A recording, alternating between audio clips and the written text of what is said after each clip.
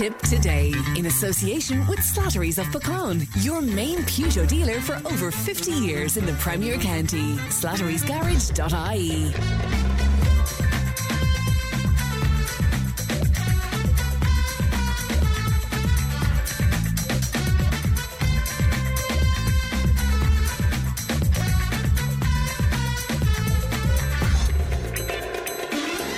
Good morning, welcome along to Tip Today, 1800 938 007. Our free phone number won't cost you to make a call to us, and Ali is looking after the programme today. Coming up on the show this morning, we'll speak to Johnny Luby in just a few moments' time. What now for RTE and the Media Minister following last night's shock resignation of the RTE chair? We have the latest on the Templemore swimming pool controversy. A Tipperary business owner says their future is at risk following a burglary there. Tipperary councillors divided on speed bumps. And our Friday panel will unpack the topics of the week. So all of that and much, much more on the way. You can text and WhatsApp 083 311 3311. You can email tiptoday@tipfm.com. Look at the front pages. Much talk about RTE, as you can imagine. On the front pages, but the news of Siún Ní Raghallaig's resignation came too late for the papers. The Irish Daily Mail saying that Minister Catherine Martin said she was misinformed twice this week by the chair of the RTE board over a controversial exit package at the broadcaster. And of course, these were remarks that the minister made on primetime last night. The Irish Times, and again, the RTE story there. Minister for Media Catherine Martin has said she was misinformed by the chair of the RTE board when Siún Ní Raghallaigh provided assurances and that the board had no role in signing off on recent exit packages for senior executives. We'll be speaking about this later on as well. Also on the Times today, interesting one. World GAA, the association's international body, is hoping to have a Gaelic football, hurling and camogie included as Olympic sports at a future Games, and this emerged with the launch of a first strategic plan for the Games overseas in Newry, where this year's GAA annual Congress is being held today and tomorrow. It's kind of interesting, isn't it? The Irish Examiner, and the only newspaper today, in fact, that doesn't have RT on its front page, is their main story today, telling us that rents in regional cities are soaring close to €2,000 per month, despite an overall slowdown in rental inflation, and the average monthly rent has increased by €500 since before COVID to a rather crippling €850 a month, with some regional cities seeing rents rise by more than twice the national rate. Also in the Examiner today, a little bit of nostalgia in some ways, because Ireland's last remaining payphone boxes are to be finally decommissioned by the end of the year. The utility firm Eir has said that the decision has been taken due to a rapid fall in demand for their use, but a number of boxes will instead now be used to house defibrillators or be repurposed to house electric vehicle chargers. And finally, a look at the Indo. And again, RTE making the headline there. RTE's chair's future is now in doubt after the row with the minister. And of course, as we're well aware, at this point, just before 1 o'clock this morning, Siún Ní Raghallaigh tendered her resignation. The front of the Indo is dominated by a picture of a woman who claimed to have suffered disabling injuries in a car accident which left her unable to work for over 5 years, but she had her €760,000 plus claim dismissed after she admitted winning a Christmas tree throwing competition. And there is a picture of the said lady throwing a Christmas tree on the front of the Indo today. So if you want to make comment on any of that, we would love to hear from you. Once again, text, WhatsApp 083 311 3311. It's time for Johnny Luby. Good morning, Johnny. Good morning, Fran. More news from RTE this morning, Johnny. Yeah, the other night after throwing my Christmas tree out, Fran. It's unbelievable what's going on. To get 760, awarded the first time 760,000, and then they caught on camera throwing away a Christmas tree. Throwing away a Christmas tree and smiling while you're doing it. It's a great story. That's sure. Mother Ireland is still railing by. Isn't it just? To believe, isn't it? Yeah, look, you know. I just stop the lights. And then we have they bring up about playing hurling in the Olympics. Yeah, what do you make of that? I think it's the greatest load of crap of all time. We have enough to do to run the All-Ireland competitions and try and get the matches over, club matches, not to be playing them Christmas Day and Stephen's Day and everything else. And here we'll just say if Golden were lucky enough to have a player gone off to the Olympics playing hurling, which would sound brilliant. But here Golden can't play a match until he comes back. I mean, for God's sake, stop the lights. Look, I don't know, Fran. Have you anybody in mind for Golden who could go? You see the top... Well, myself for start. The top brass, of course, is can they get a week away or fortnight away and things like that. And then you have the physios going over and mother of God above the night. Who'd you play? China or Japan? I'd love to be playing against Russia and be marking Putin or whatever his name is and hit him one crack of a bloody hurley. Anyway, that's myself. It would be very embarrassing if you lost in a hurling match against China. I told you. By God, boy, I tell you, I don't know, friend. I'd have to laugh at times when I think of all the things that's happened. You know, like you have the FAI now, they're in front of the PAC, the PAC or whatever Public Accounts Committee, yeah. You know, and look, hey, I don't know, something about getting COVID money and I went in another direction to pay other bills. And then you have the chairperson of the RTE resigning. And look, I wonder who appointed all them in the first place. Did they know what they were appointing? Is it all a case of knowing your friends and sticking them into the proper place, into all them places? I mean, the money they were on and the salaries they were on. And then in the middle of the whole pandemic or epidemic, somebody comes on then on television, whether it is Varadkar or Michal Martin or whatever else, and they're encouraging people to pay their licence and they haven't a clue where the money is going. Yeah. I mean, there's no problem in paying a licence if you knew where it was going. So what's going on television there, mother of God? Well, the Minister for the Media is saying that she can't interfere in the day-to-day workings of RTE and that she was relying on a relationship with the chair of RTE for information, and that's why she feels so. Yeah. But your friend, if you're going to bail them out, you have to know. You'd imagine so. You'd imagine so. Well, that's what I would think here on the Falkner Road. You have to know what's going on, sure. Yeah. And nobody seems to know anything. I said it before, Fran, umpteen times. When you're dealing with somebody else's money, you don't give two bloody hoots. That's what I would think, anyway. And as regards the other night on the television, there on channels, there's 401, 2 and 3. The same thing was on the 3 channels. So you'd wonder why would you have? You were listening to Senator McDowell yesterday on the programme. Yes, and he's top class, you know, I think myself, but like on the 8th of March, whether I will vote or I won't vote, I honestly don't know. Yeah. But I know one thing, any canvassers going around, the first thing they should have is a pair of earmuffs, because they will get it straight between the two eyes of what's going on. Now, I'm voting no at the moment because my wife has too much of a good life without I vote. And I hate if she diverted from it. Her place is in the hole. She's gone mad. And you can't say that, Johnny. In a nutshell. Just stop, man. I'd be afraid if I voted yes, she'd be gone day and night, you know. Well, that couldn't be because you're gone day and night, you see. So yeah, and somebody should stay at home then. But look, I don't know. Yeah. I do not know. I don't even know themselves. All I know is that if you vote, like the Lisbon Treaty, when we voted no, we had to go back again the week after and vote yes. I still voted no because I had to clue what I was voting yes for. Well, that's what Mary Lou is advocating, that, you know, that if it's a no turnout, she'll put it to the people again if they get into government.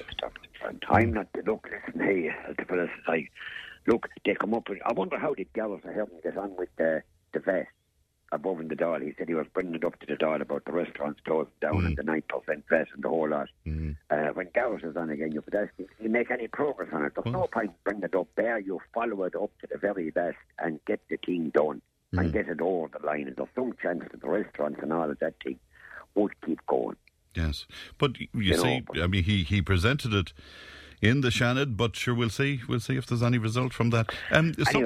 Something we can talk about it. Oh, sorry, go on, Johnny. Yeah, restaurants. Yeah, I was in the lane I was at the races yesterday in Tullis. A fantastic day down there, a fine crowd, and of course there's plenty of cows, but we're well talked out for it. I had a chap that walks with the Queen.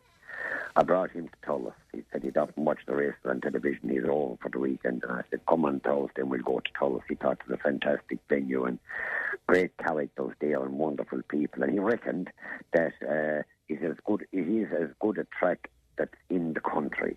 I mean, fantastic viewing and everything else. But then we ended up in Bailey's in Cashel. And if he won a few pounds, he said that he'd buy the club. So I had some kind of a Chinese duck. A Chinese duck? Yeah, I thought it was inside with a heap of cabbage, plus all this greenery that goes with it. But it was absolutely beautiful. I would chance it again. And who comes on and he's down with the lady asking for you? He's a fantastic fantastic. He gave me a free glass of wine. Did he? He did, yeah. And he told me that for 3 days he was out in the Lower Valley. In France. On a wine tasting expedition. And he said he's going again in a month's time and he's going to bring me and you. Oh, listen. Now, yes. I thought the Lower Valley was between Drumban and Uppercross. His house, if you don't mind, his house in some part of France. And when I heard this Lower Valley or whatever it was. But, yeah, we had a wonderful meal there. And Fran, he speaks highly of you. Yeah, sure. And me of him. He's a fantastic success story in town.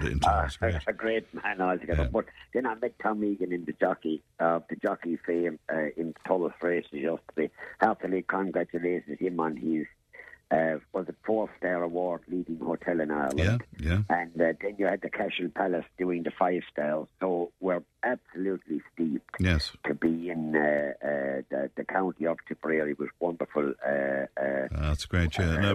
A Michelin star for the restaurant there in the Cashel Palace. Really fantastic result, yeah.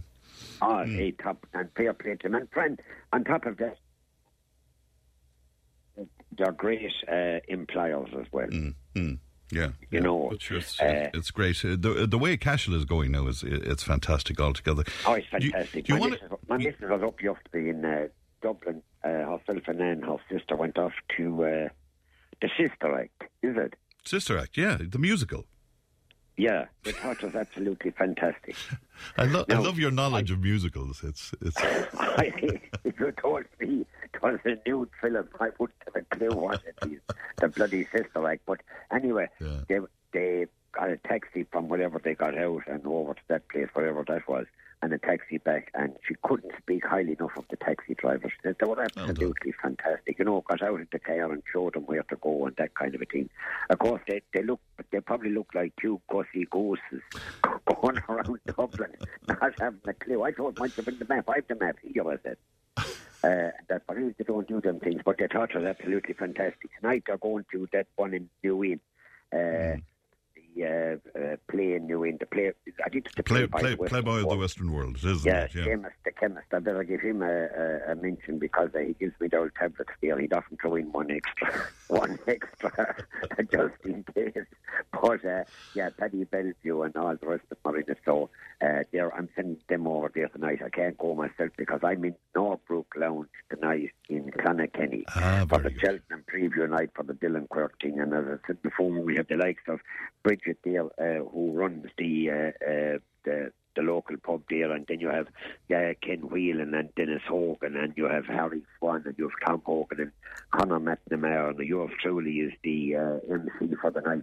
So hopefully we'll have a good crack for it. I have to go to Shannon Airport in between because I have to collect a woman that's she's not coming to the Cheltenham preview night. She's just coming home for 2 days. So I have to go and collect her there maybe in a couple of hours. Oh my God, you're a busy chap indeed. Do you want to have a look at sport for me, Johnny? Do you want to have a look at? Yeah, I suppose we better talk about it. Yeah, the disappointing result for the Tipperary footballers last weekend in London. I was disappointed. I genuinely thought that we'd be putting them away. But look, it's early days, yes, and I suppose he's trying to get players together. And with injuries and the whole lot, County of Tipperary can't operate without all their players. And when you have 2 or 3 injuries, it kind of upsets the plans of the manager and all of that. But anyway, they're still there. They have to play Laois, who are top of the pile, I think, there this weekend.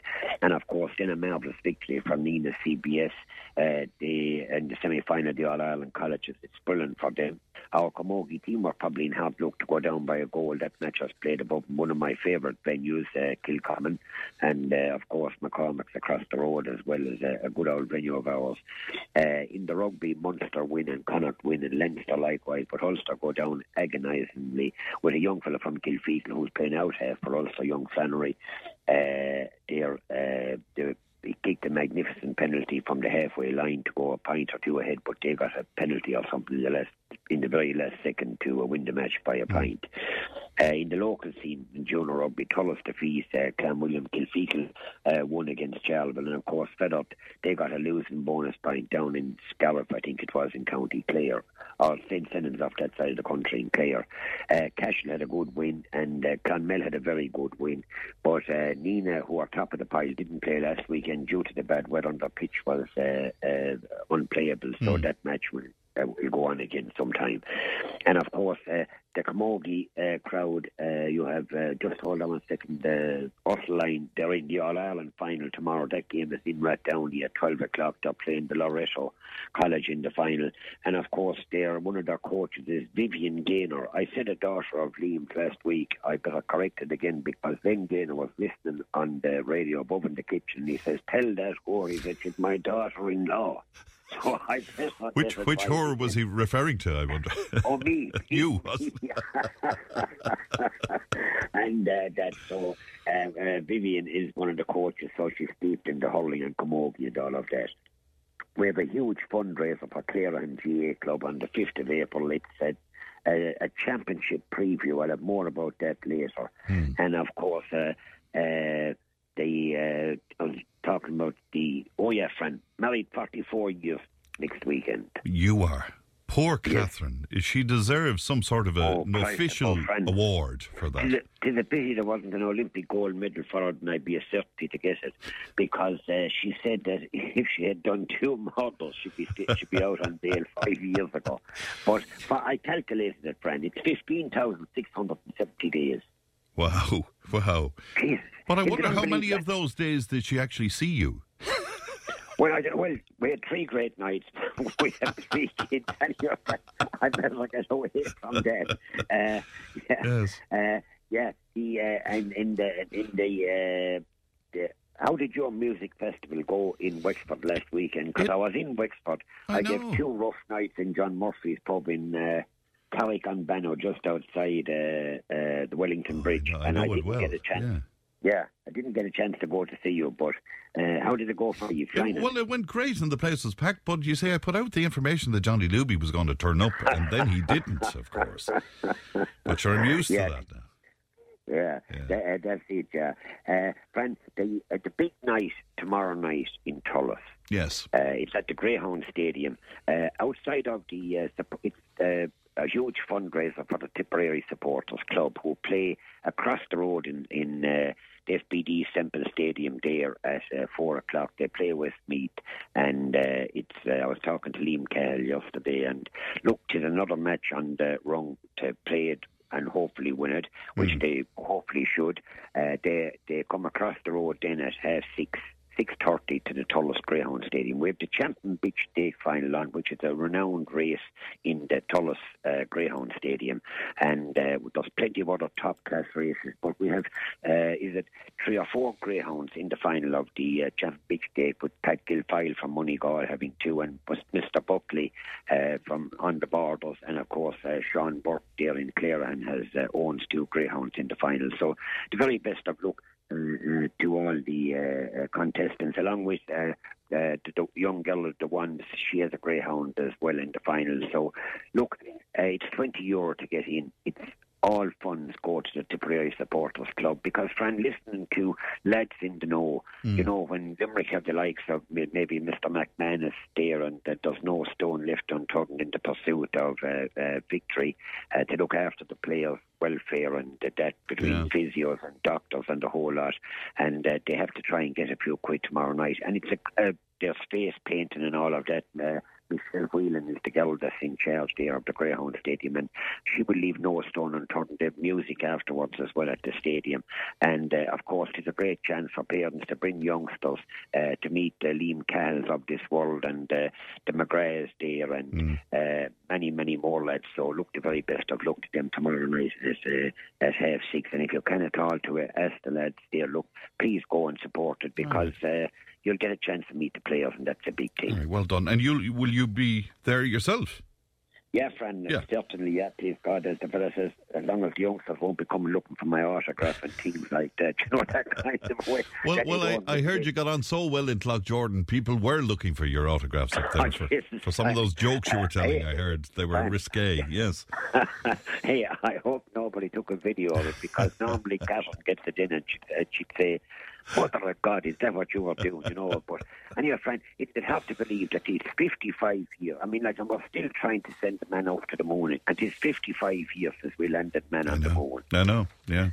Well, you wouldn't remember that because you were only in a cottage or in nappies at the time. I'm glad you said that, yeah. And it was the safety pin nappies you were in at that time, not the modern fold. And I was left in them too long as well, yeah.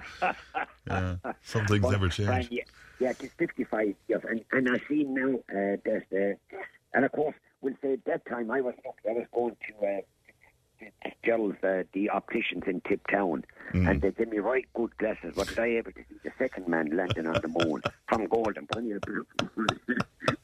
I said I better get the dig in. But listen, friend, I see whether I'm getting rid of the phone box. That's right, yeah. They're becoming obsolete now, Johnny, because you all have mobile phone. Well, your mobile phone is so old, it should be in a phone box. Brand, there was a woman one time, I'll finish on this for the moment. Okay. And the daughter was having the baby. And she was going down to Cork to the maternity, down to the intensive care into the maternity ward having this baby. Yes. And then the car broke down outside some phone box, but didn't her waters break? This girl that was pregnant, didn't her waters break at the same time? Mammy, she said, you better come and collect me. She says, I'm standing here in the phone box, and the mother said to her, where are you ringing from? She says, from my belly button. She says, to my toes. Good luck, Johnny. Good luck. Bye-bye. The great Johnny Luby there, live from the Fourpenny Road, and my best wishes to lovely Catherine as well, putting up with him for 44 years. The Justice Minister was in Tipperary last evening. Helen McEntee was speaking at the Tipperary Chamber President's Lunch in Cllrs, and our head of news, Donald Doyle, spoke to the Minister after the event about incidents in Roscrea this week, which saw a large group of women protest following an incident involving a refugee, which is now under Garda investigation. Here's what she said when Donald asked her about that. I won't get into any incidents. I know what you're referring to, and obviously I think it's important that I don't.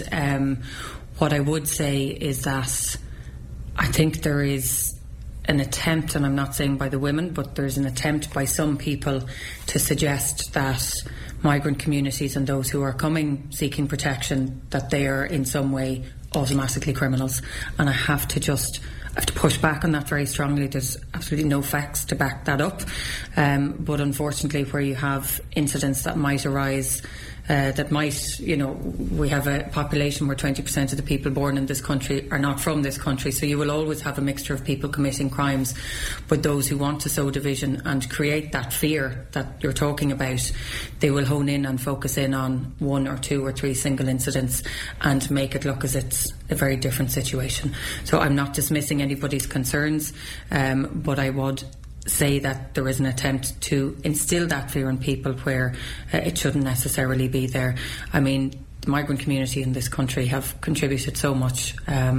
Without them, and you talk about services, we wouldn't have GP services in many counties, we wouldn't have carers in nursing homes and other parts of our health service, we wouldn't have people on the building sites who are building the houses that we so desperately need. So we just really need to make sure that there's an understanding of actually what it is that a migrant does, who they are and how they contribute, not just financially but culturally as well, and also address people's concerns that they have. I think more broadly people want to see more Gardaí, they want that presence on the ground, and that's to be safe in general, to feel safe irrespective of who's in their community.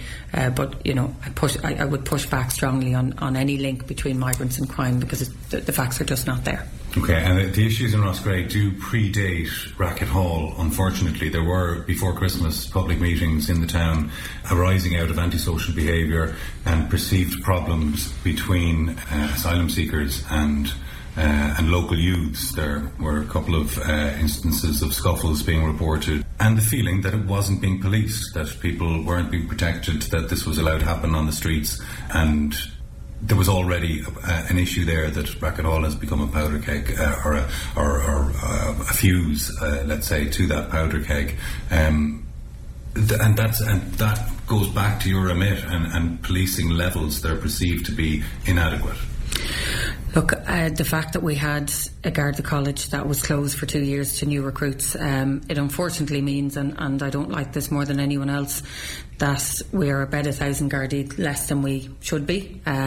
Those 2 years where we really had started to see momentum build and there were huge numbers coming out of the college, that was stopped dead. And so you had continued retirements, you had people leaving, as is always the case with any workforce, without it being replenished. And what I'm really trying to do is make sure that every effort, so from increasing the allowance for people going into the college to providing the funding for the new recruits to giving them what they need. So the more we invest in technology, the more we make it easier for Gardaí to do their jobs, the more we have civilian staff doing office work, then the more you free up Gardaí to be on the front line on the beat. Yeah, that's Minister Helen McEntee speaking to Donald yesterday. Do you know, I'm sick and tired of whenever a government representative is asked now about legitimate issues and legitimate concerns that people have around the numbers of people coming in, because we just can't seem to cope with them, many of them staying on the streets now, they conflate the issue with migrants who are coming here legally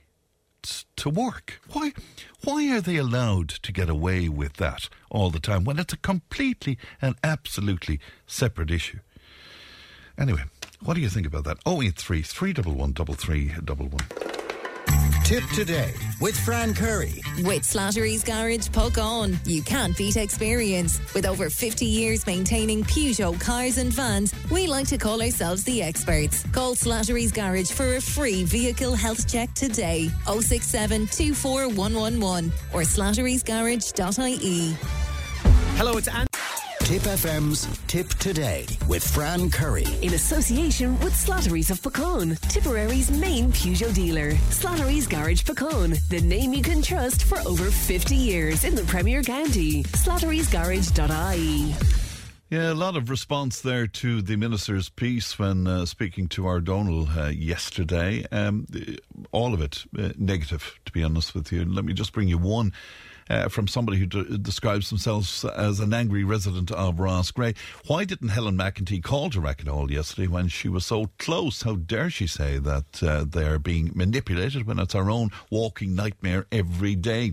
Today is pension day and you have older people nervous and afraid to call for their money. She could have called and spoke to the people and listened to their concerns, but I suppose the issue of the Garda station with no guards, she wouldn't have them to mind her. This is a huge disrespect and a huge insult to people from the same woman that went out on the streets of Dublin to say that they were safe, surrounded by how many Gardaí.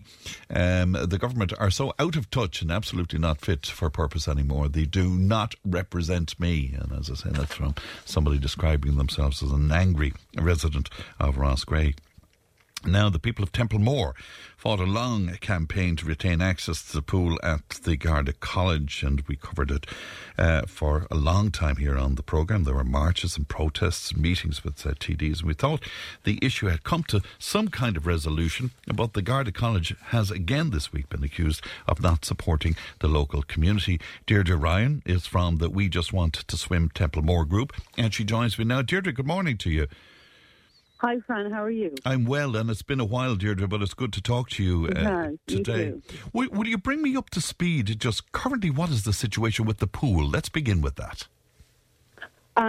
Look, the pool, since it reopened, I think last Easter, 2 schools, a minimum of 2 schools, have had access to the swimming pool for an hour a week through the calendar year, and we're delighted with that. The schools are delighted with that. I suppose the campaign, the primary focus of the campaign was to restart evening classes for children, and that's still an ongoing process. During the summer, we set up the Swim Templemore community group, and there's a really hard-working committee there that working all the time to see if we can extend the hours of the use in the swimming pool. So that's still ongoing. But the schools are delighted.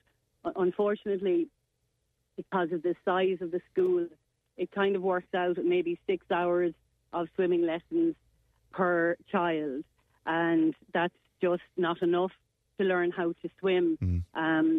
So we're always looking to see if we can gain access to the swimming pool for an evening a week, just so we can extend the amount of hours the children can learn how to swim. Was there some concern about the march that happened to mark 60 years of the Garda College being in the town, Deirdre? Yeah, well, that happened on Wednesday, 60 years, and the Garda College marked it with the local pipe band. Joe Barry and his pipe band marched a number of recruits up to the Garda College. And that was really special, particularly for Joe Barry, because he was there at the official opening 60 years ago with the band.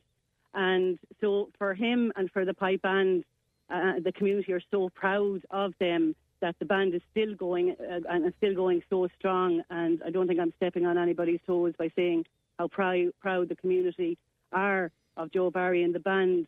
But I think what happened was that is the marking of that anniversary took the wider community by surprise, because it was maybe 3 or 4 hours before the march was due to take place that there was a Facebook post on the Templemore page letting the community know that this was happening. And I'm involved in a lot of WhatsApp groups, and they all just lit up from members of the community asking the same questions. How come we didn't know about this? Have we had input? Were we asked? And I think it's important to understand that it wasn't just an anniversary for the college. It was the town's anniversary as well. The college is in the fabric of the town and vice versa. And I think people in the wider community were just sad and disappointed that this moment in history was not celebrated together and in a much bigger way. And what would have happened, for instance, Deirdre, on the 50th anniversary there? Was there a different kind of celebration, or are you aware of that? I'm not aware of it. And 10 years ago, I don't know. I suppose as a community, I think it was a missed opportunity to build bridges and establish the connection between the college. Like the campaign from the word go was all about re-establishing the connection between the community and the college. We talked about our history and our tradition, and I know this community, and we spend all year fundraising for each other, standing up for each other, advocating for each other, and we still see the college as one of our own. And it's a very unique relationship. There's only one training college in this country, and there's only one town in this country with a Garda College, a training college, and that's Templemore. And that's an important piece of history. It's unique. It doesn't happen anywhere else in the country. And, you know, I think it was a missed opportunity. And because of it, I contacted the Garda Training College yesterday, and I spoke to a lovely gentleman in facilities. And we had a chat on the phone, and he recommended that I put it in writing and send it in, and the powers that be that will have a look at it. And it was just a suggestion that this is a unique relationship. We've had a wonderful connection with the college since it opened. We're part of its fabric, and that this is an opportunity for us to celebrate this together. I mean, I understand they marked it the other day, but we can actually mark this anniversary for the next year. I mean, there's so many possibilities to celebrate this union. I mean, there must be so many photographs, and it would be amazing to have a photo exhibition with all the photographs, or short films, or a documentary. It would be, there's so many possibilities to repair the relationship, and I think the reaction yesterday or on Wednesday from the community is just a reflection of, we want to reconnect with the college. Do you think, Deirdre, it may be the case that the college, that they were a little careful about the celebration because of some of that relationship with the college and the community has broken down because of the pool and some other issues over the years.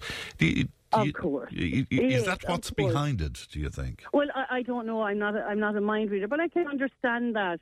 But and if that is the case, I think the reaction of so many in the community is a reflection of our hope and our history and our desire to to re-establish the wonderful relationship with the college.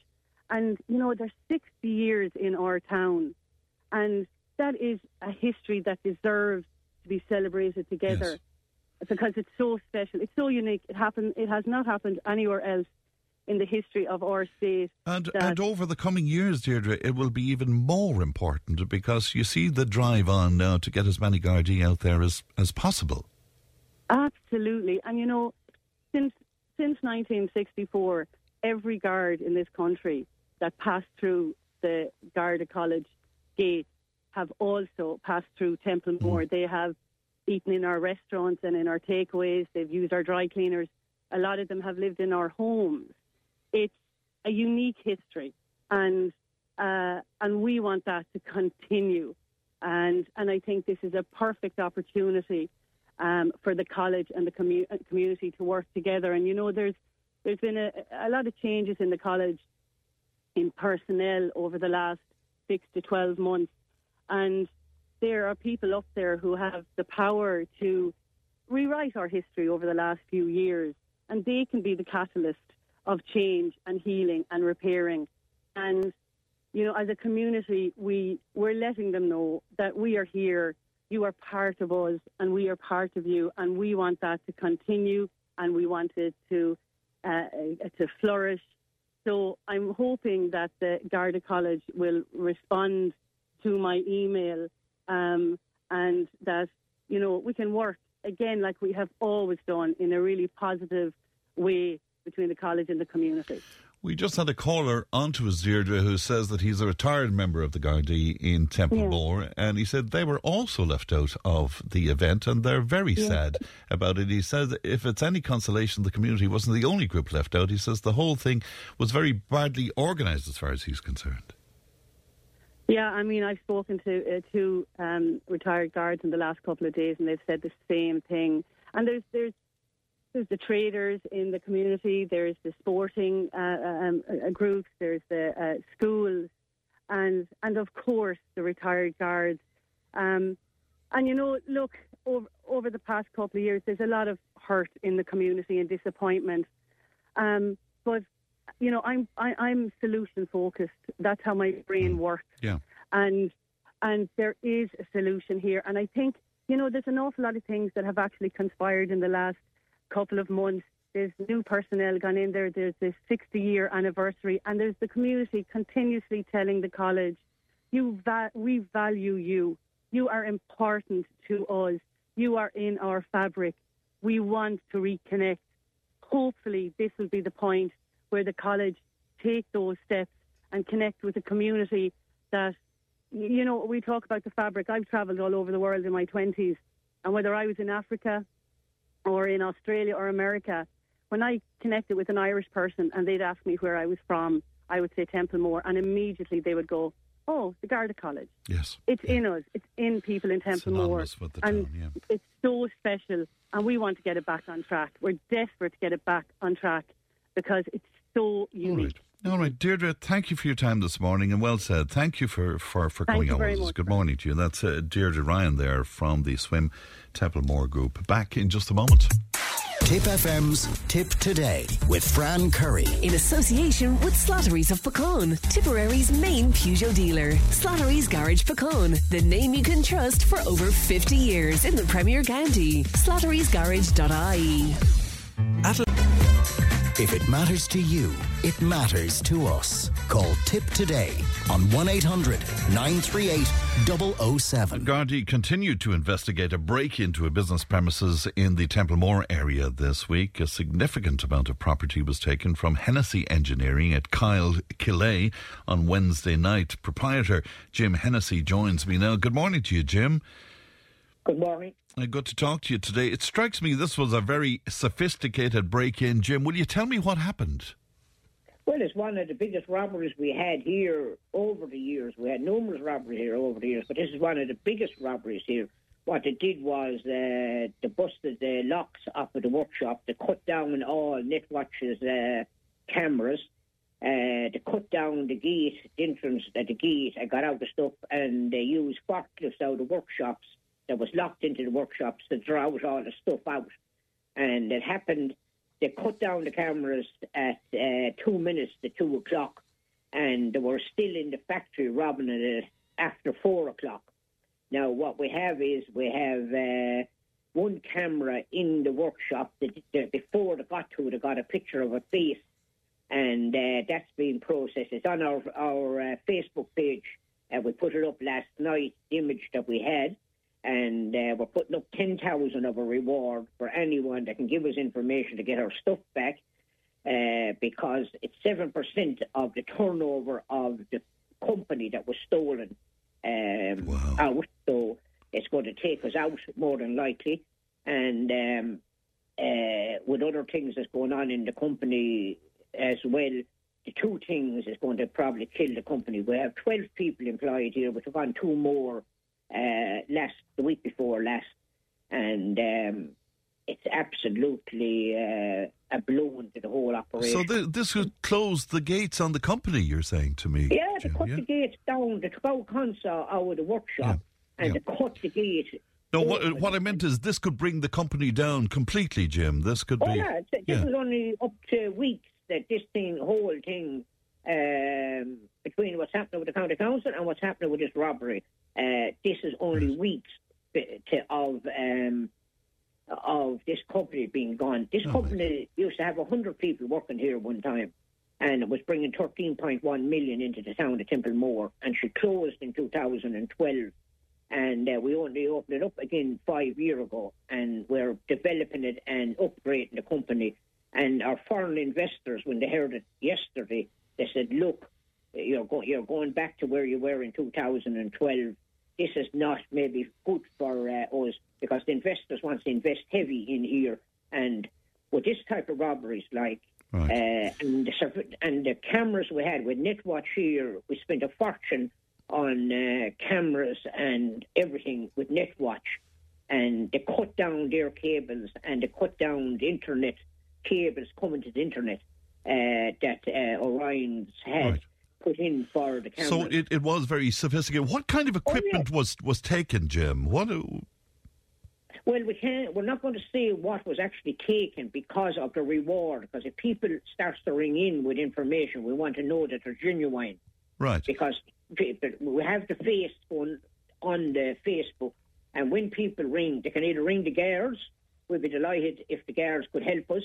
The Cllrs has only come yesterday morning, walked around, and we didn't see him since. There's nothing happening with the Cllrs at the present moment on the site, and we're trying to get as much help from the public. We need the public help. Okay, while you don't want to give away the detail of the plant that was taken, I mean, it was obviously very big equipment, so it needed considerable transport, did it, Jim? I put it this way, there was 1, 2, 3. The equipment was the stuff was in ton bags, right? Yes. And it was there was 4, 5, 6 ton bags of stuff taken. There was very high value goods. And so a large truck would have been needed, I guess. No, a good big van, I'd say, would have taken it. Okay. But they emptied the bags in the yard, and they filled the stuff into the whatever they had. And I put it this way: there's 70,000 worth of gear that's gone. Wow. That's what's gone. It's 7% of the company's doing $1 million turnover, and it's 7% of that. That's would this equipment be saleable? I mean, is there a market out there for this equipment second hand? Yes, no trouble. They could. That's what amazed me about the Cllrs, because it could be sold in 4 hours after a place opened up yesterday morning. And that's why I was amazed that the Cllrs are so slow to get on top of it. Well, you see, you don't know what they're doing behind the scenes, I suppose, Jim. I mean, do, because the Garda came out to me yesterday morning. I was in court all day yesterday, and I went to Templemore Garda station last night, with a face on a swab, and they couldn't put it up on the computer. And I went over to Cllrs, and they said to me that they couldn't deal with it because the guard was in court yesterday dealing with this.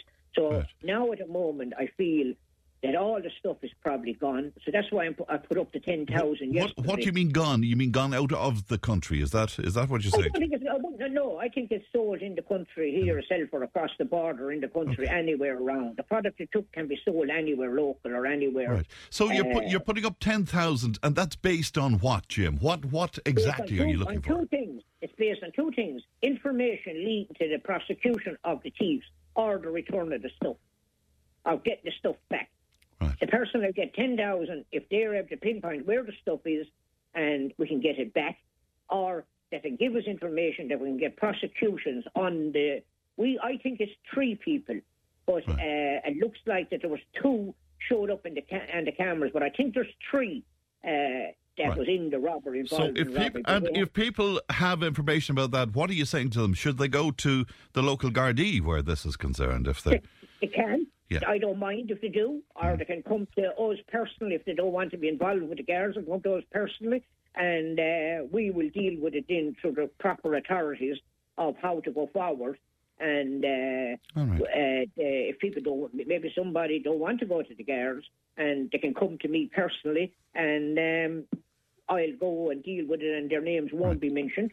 And once that leads to prosecution or the return of the stuff, 10,000 will be paid out to the guards, or if the guards wants to give it to the person, I'm willing to give it to them myself personally. There's no problem. Well, I'm not sure how that would work legally, but in the meantime, that is the incentive you're putting up there. Because I'm going to pay the person that comes up with it, legally or not legally. In this case, I want the stuff back, or I want the prosecution's got, and I'll pay the money. Whoever says it's wrong or right, I'll pay the money. All right, Jim. And that's it. Well, Jim, we wish you well with the business, and thanks very much indeed for your time this morning. That's Jim Hennessy there of Hennessy Engineering in Kyle, and that break-in happened on Wednesday night between the hours of 2 and 4 in the morning. News and information's on the way. Tip Today with Fran Curry. With Slattery's Garage, puck on. You can't beat experience. With over 50 years maintaining Peugeot cars and vans, we like to call ourselves the experts. Call Slattery's Garage for a free vehicle health check today. 067 24111 or slatterysgarage.ie. Tip Today with Fran Curry. With Slattery's Garage, puck on. Your Peugeot car or van might benefit from a free software upgrade. For more information and to find out if this applies to your vehicle, call the lads in Slattery's Garage, puck on 067 24111 or slatterysgarage.ie. Thanks, Pat. Welcome back to the second hour of Tip Today, 1800 938 007. Now, we were talking about the Garda College there just a little while ago. A listener says the continuous public slating of the college is doing nobody in Templemore any favours. It's time to sit down quietly and negotiate a new deal. Well, in fairness, I think that's what Deirdre Ryan was advocating.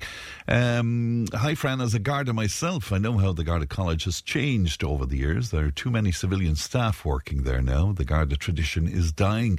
Our commissioner is running the Gardaí like a business instead of a police service. I hate the fact that we're losing touch with our communities, dwindling Garda numbers and little emphasis on solving crime. The main focus from management now is to record crime and tick boxes, not actually solve crime and get out into the community. It's sad, says one of our listeners who describes themselves as a current Garda. 1800 938 007. Now, as Pat has been telling you throughout the morning, Siún Raleigh has sensationally quit as chair of the RTE board. Her resignation late last night came as an appearance by the media minister on primetime, during which Catherine Martin said that Miss Raleigh had misinformed her twice this week in relation to RTE exit packages, and the former chair said that she had not made an intentional misrepresentation, but it was clear the minister no longer had confidence in her. Tipperary Labour TD and member of the Public Accounts Committee, Alan Kelly, joins me now. Good morning to you, Alan. Morning, Fran. It seems like this is a weekly thing now, Alan, with these new revelations. Were you surprised at what has gone down over the past 12 hours or so? I watched it live last night, Fran, and I couldn't believe what I was watching. It was a public execution. It was as clinical as I've ever seen, and I've been around a while. It was obvious that the chair was going to resign. And I've met the chair. She's a very decent woman. Definitely made some mistakes along the way, but with what was going on in RT over the last number of years, I'm surprised I don't think anyone's hands are clean. But I'm not sure about what Minister Catherine-Martin has done here. One thing I just wanted to say, I think the way in which it was done wasn't appropriate. I don't think it should have been done. If she didn't have competence, that's one thing. She's a minister and she has to make those decisions. Accept that. But she deliberately went on prime time last night. She didn't have to go on prime time. She knew what this was going to happen, and it was a very deliberate public relations execution. But was it foolish, Alan? Because now there's a spotlight on Catherine Martin herself, and now she's been handling issues. Well, listening to Minister for Justice this morning, Helen McEntee, it's quite obvious this was a solo run. It's obvious that other ministers weren't aware, and this wasn't a government decision.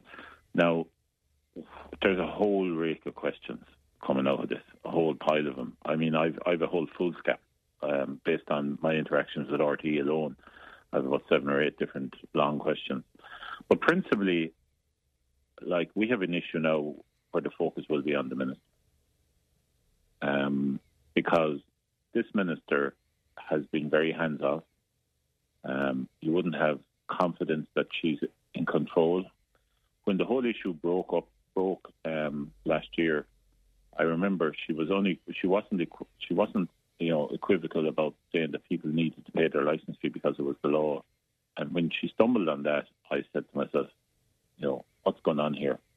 This is the law, and she's the minister over media. And she didn't actually say, look, everyone has to pay their licence, it's the law. And when that really, really worried me. But now there's a range of other questions, because who knew what when is essentially it. So the chairperson, for your audience, the chairperson has said in her statement that she informed the department, and it looks like it was the previous Secretary General who has since retired, in October. October the 10th, I think, is the date. So if that's the case, why would the minister make such a big issue about something that her department already knew about since 5 months ago?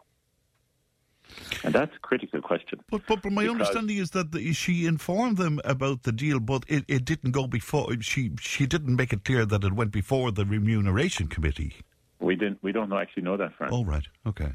We actually see. I know it's a moving story, but it's not clear what the chair informed the department Secretary General about on October the 10th. Did she inform him in relation to Richard Collins leaving, the former CFO, and the deal around it, or did she inform him that, yes, this went in front of the Remuneration Committee? That is a critical component. But whatever happened is that it looks like the chair did inform the department. So what did the department inform the minister? And if the department didn't inform the minister, well, then the minister is in serious trouble, because it means she's not in control of her department. But has she not put her hands up at this stage and said that, she had a misrecollection or whatever wording? No, she has, in fairness. So just to be clear, because it is quite confusing, she did say that when she met with her twice, that she failed to, I think the phrase is, she neglected to recall the fact that it was the Remuneration Committee. But like there's so much going on. Potentially the reason for that is because in October she already informed the department, so she thought that box was ticked. It could be as simple as that. We need to get all the information here of who knew what. Because have you any idea who else was at the meeting when the minister was misinformed? Well, on the second meeting, I understand Kevin Backhurst was there, so he's going to have to outline what was said at that meeting or what wasn't said at that meeting, more probable. But it looks to me like the following. It looks to me that when the CFO left with a package that was done by the Remuneration Committee, that the department were informed, the Secretary General, who's the highest official in the department, who had regular contact with Siún na Raghallaigh, that they were informed, and the question is, were they informed that it went through the remuneration committee or not? That is the critical question, because if they weren't, and then the chair neglected to tell the minister at meetings, obviously then her position wasn't tenable. But if she did inform the Secretary General that the remuneration committee had dealt with the Collins situation, and she felt then that obviously the Secretary General and the Minister, who talked multiple times a day, that obviously she ticked that box and told them, and that's the reason why she probably neglected to say it last week. Well, that's a more serious issue than for the Minister, because it questions who's in control, is our department functioning, etc., etc. There's always been a hands-off approach from Minister Martin. I said it about the licence fee. Yeah. There's 71 million of a bailout coming in. She rarely ever has been asking questions. And what do you make of what she's constantly saying, which is that her direct line of communication is through the chair of RTE, and any other interference would not be appropriate? Now, I can understand that where editorial control is concerned, but you have so many issues in RTE. Surely it has to be beyond a relationship between her and the chair. I don't think the Minister can stand over that. That, for me, is a convenient answer. Essentially here, in reality, I'm telling you this as a former minister, in reality, the Secretary General of the department, you have a hand-in-glove relationship with as the minister. You just have to have. That's the way it is. And that Secretary General would be in touch with the senior people in that organisation, whatever the organisation, can be state power, state body. So in this case, RTE, that Secretary General will be in touch with the chair and the chief executive, and possibly others, all the time. Every week or every few weeks, but when there was a crisis or an issue or a concern or a problem, then probably multiple times. And the assistant secretary in charge of media would be in touch as well. So those two people would be in touch all the time, and they would keep the minister and the minister's advisors up to date. So what we need to unravel is last October the 10th, around then, what was told to the department. And did the department obviously convey all of that to the minister? And it wouldn't be acceptable if they didn't. If they conveyed that Mr. Collins' package went through the remuneration committee and that was it, well, then the minister has a serious problem. If they didn't, well, then there may be a lighter issue. But there is a huge focus now on Catherine Martin. I think the way in which she went about this was not the right way to do things. She could easily have not appeared on prime time. She could easily have met with the chair this morning. She could have spent time. She could have went through stuff. She could have made a judgment call based on, was it an honest mistake? Did her department actually know? And the reason the chair didn't tell her was because she had told the department previously, etc., etc. And there was so much else going on. There's so much else to discuss on this issue. She thought had been dealt with previously because it was so long ago. It is 5 months ago at the end of the day, and there's so much other stuff after happening.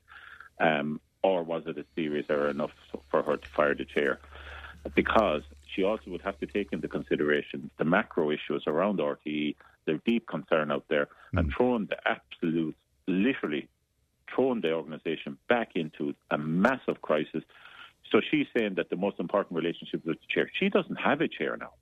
And you know what, Fran, I say this, I don't know who would take that job. Yeah, who would want that gig now? Who in the name of God would want that job? I mean, like, there's probably going to be somebody appointed as an interim chair. I actually don't know who would take that either. So, like, this is a fully fledged crisis which has been created by a standoff minister who wasn't equivocal when it came to the licence fee last year, who was constantly not asked questions, who has basically put the chair under the bus in a preliminary way, which a prejudged way possibly, where we don't have all the facts. Where the Secretary General, who the chair was dealing with, is now retired and obviously gone. So, like, really, this is full-blown crisis. So is there more to come? Is there more to come on this? Would you see the problem here Minister Martin, Catherine Martin, I know the lady, I don't know her that well, but, like, for me, from a political point of view, this was not a good idea. This was a bad idea, the way in which she dealt with this. She may have had to deal with the chair subsequently. If she felt that, that's fine. That's a judgment call on her own. I wouldn't take that away. That's what she's a minister for. However, the manner in which he's dealt with this has opened up a whole can of worms, a whole range of questions, and this is going to drag on and on and on. There'll be the issues of what Kevin Backhurst know, what did other board members know. There'll be the issues in relation to Kevin Backhurst's meeting with the chair and the minister the other day. Did he or should he have intervened? And all of this, there'll be questions about that. I mean, this can't go on. Like, this is because I presume, knowing how boards, on a much lesser scale, but knowing how boards work, I presume if the issue went before the remuneration committee, it would have to be a CEO, or in this case the DG, that would go before that committee, would it not? Well, essentially, it's a subset of the board. So the chair of the board generally sits on these remuneration committees. For something like this, it's probably a decision, probably quick enough decision. Probably all the work is done in advance and is signed off. The likelihood is then that the chair informed the Secretary General that this had happened, that Mr. Collins was leaving, and the deal was done, etc. I would presume that any Secretary General would expect that was done by the Remuneration Committee. I'd be shocked. I mean, totally and utterly shocked. If the chair of a board was ringing the Secretary General to say that Mr. Collins was leaving, there's a package done, and the Secretary General didn't assume or ask or presume that it was done by the Remuneration Committee, it would be kind of just taken as granted, potentially. So, how the Minister didn't know about it is the critical question. And if now there's kind of almost like a backfilling whereby the Minister went on television last night because she wanted to assert authority, show she was in control, but really the issue on which she's fired the Secretary General fired the chairperson. Well, the chairperson resigned technically. Essentially, resigned, but didn't have any choice. Essentially, stating she didn't have confidence in her was over an issue which the department were well aware of last October. Well, then Minister Martin's on very sticky ground. All right, can I ask you about something you brought up during the week, the HSE recruitment embargo preventing the new community hospital in Nina from opening at the moment. Now, this story began, of course, in 2016. What's happening there? So, this is quite a personal story for me because I provided, as Minister, when we provided the funding for this new nursing home in Nina, because St. Conlon's, as you know, won't meet HICRA requirements into the future. A lot of my own family, a lot of neighbours, a lot of people listen to you around Nina. There's huge affection for St. Conlon's, Fran. There's huge affection for the way in which that nursing home has looked after so many people down through the years, my own family and neighbours included. So in 2017, we got a site right beside the hospital, which was great. And then we got planning in 2019. And then, obviously, it started construction. But this is just absolutely disgraceful. So I contacted the HSE, asked about this. I wrote a parliamentary question to the Minister, and it was subsequently answered. And, if you drive in around that hospital, it is pristine. So just for clarity, Alan, it's completed, the equipment is there? It's absolutely, totally and utterly completed. Right. The beds are in the room. Wow. Right, I mean, the CEO of the HSE was taken on a tour of it. It is unbelievable. It is state-of-the-art. It'll be the most modern nursing home in Ireland, full stop, without debate. It's got everything, rehabilitation, it's got everything inside in it. Now, the issue, obviously, is it's a huge building, and it will need close on 100 staff. And the letter, which is, I sent to the newsroom there in Tipp FM, the parliamentary question, the response I got back from the HSE was essentially, because of the embargo, we can't recruit and we absolutely have no timeline, effectively no clue when it'll be opened. Now, that's a scandal. That's disgraceful. And I'd like the government representatives and their supporters to stand over that.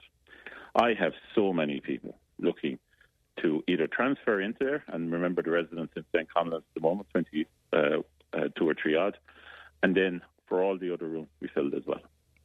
And we have a huge issue with nursing homes, as you're aware. We've big demographic challenges and loads of other issues as well.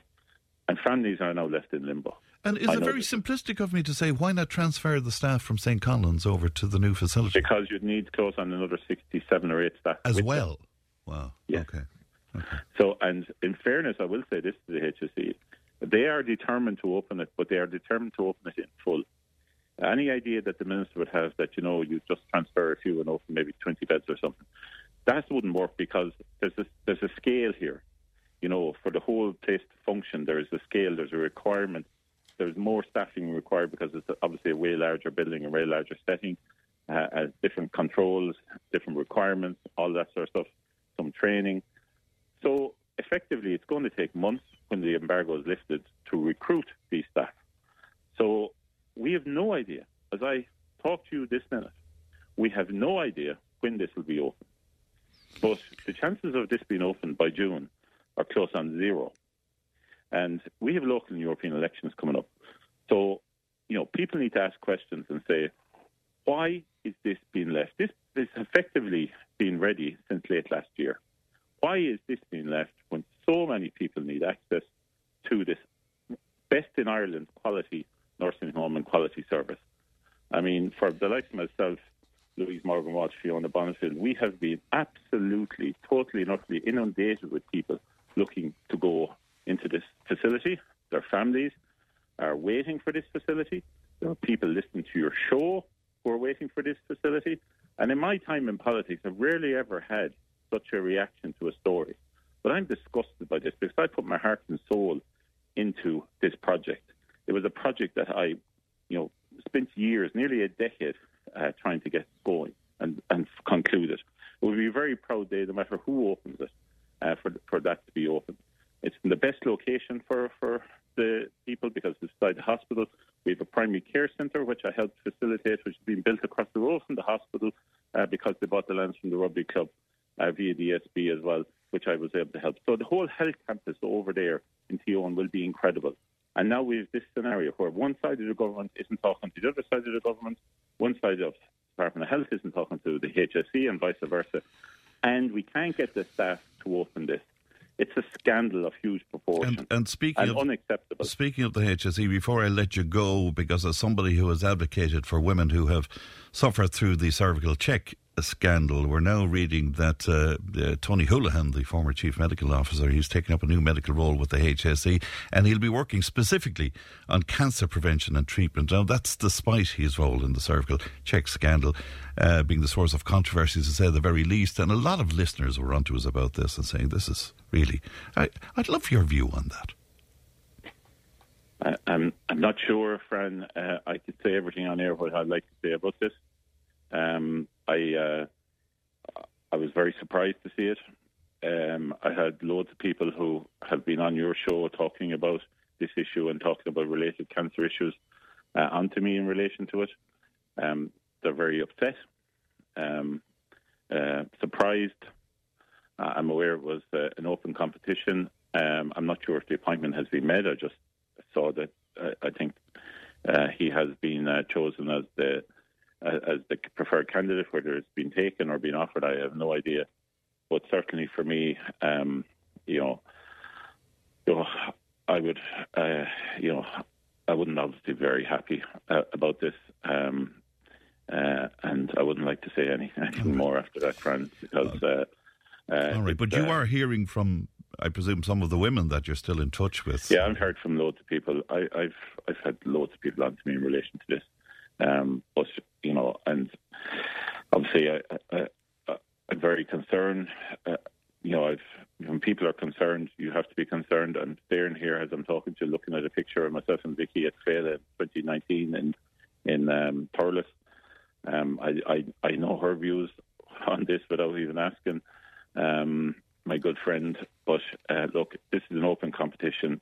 If that's what's going to happen, that's what's going to happen. But I have to be honest and say that, obviously people have expressed a surprise and concern in relation to this. But, if it happens, it happens. And that's it. All right, Alan, we appreciate your time this morning. Thank you. Good morning to you. And that is Labour TD for Tipperary, Alan Kelly, speaking to us this morning. We'll take a break, back in just a moment. Tipp FM's Tipp Today with Fran Curry. In association with Slattery's of Pecan, Tipperary's main Peugeot dealer. Slattery's Garage Pecan, the name you can trust for over 50 years in the Premier County. Slattery'sGarage.ie. Tip Today with Fran Curry. With Slattery's Garage, puck on. You can't beat experience. With over 50 years maintaining Peugeot cars and vans, we like to call ourselves the experts. Call Slattery's Garage for a free vehicle health check today. 067 24111 or slatterysgarage.ie. Hello to James, who was tuned into the show from Manchester over the last few days, and he was telling me that his uncle is looking forward to me coming over there. I'll be there along with Muriel in Blackpool over St. Patrick's weekend. I'll also be down in Nottingham for a very special do as well, so I'm looking forward to that. So James, my best to your uncle, and thank you for that. Brian was on to say, Fran, I was incensed to hear Minister Helen McEntee's dismissal of the concerns of the community of Rossgreen, in particular the concerns raised by women who rightly feel vulnerable. She appears to be associating it with her new favourite term, misinformation or disinformation, take your pick, using the opportunity to reinforce her argument for justifying her pet project, the hate speech legislation. Instead of addressing legitimate concerns, she should be ashamed of herself and resign, as she's clearly not working for the people of Ireland.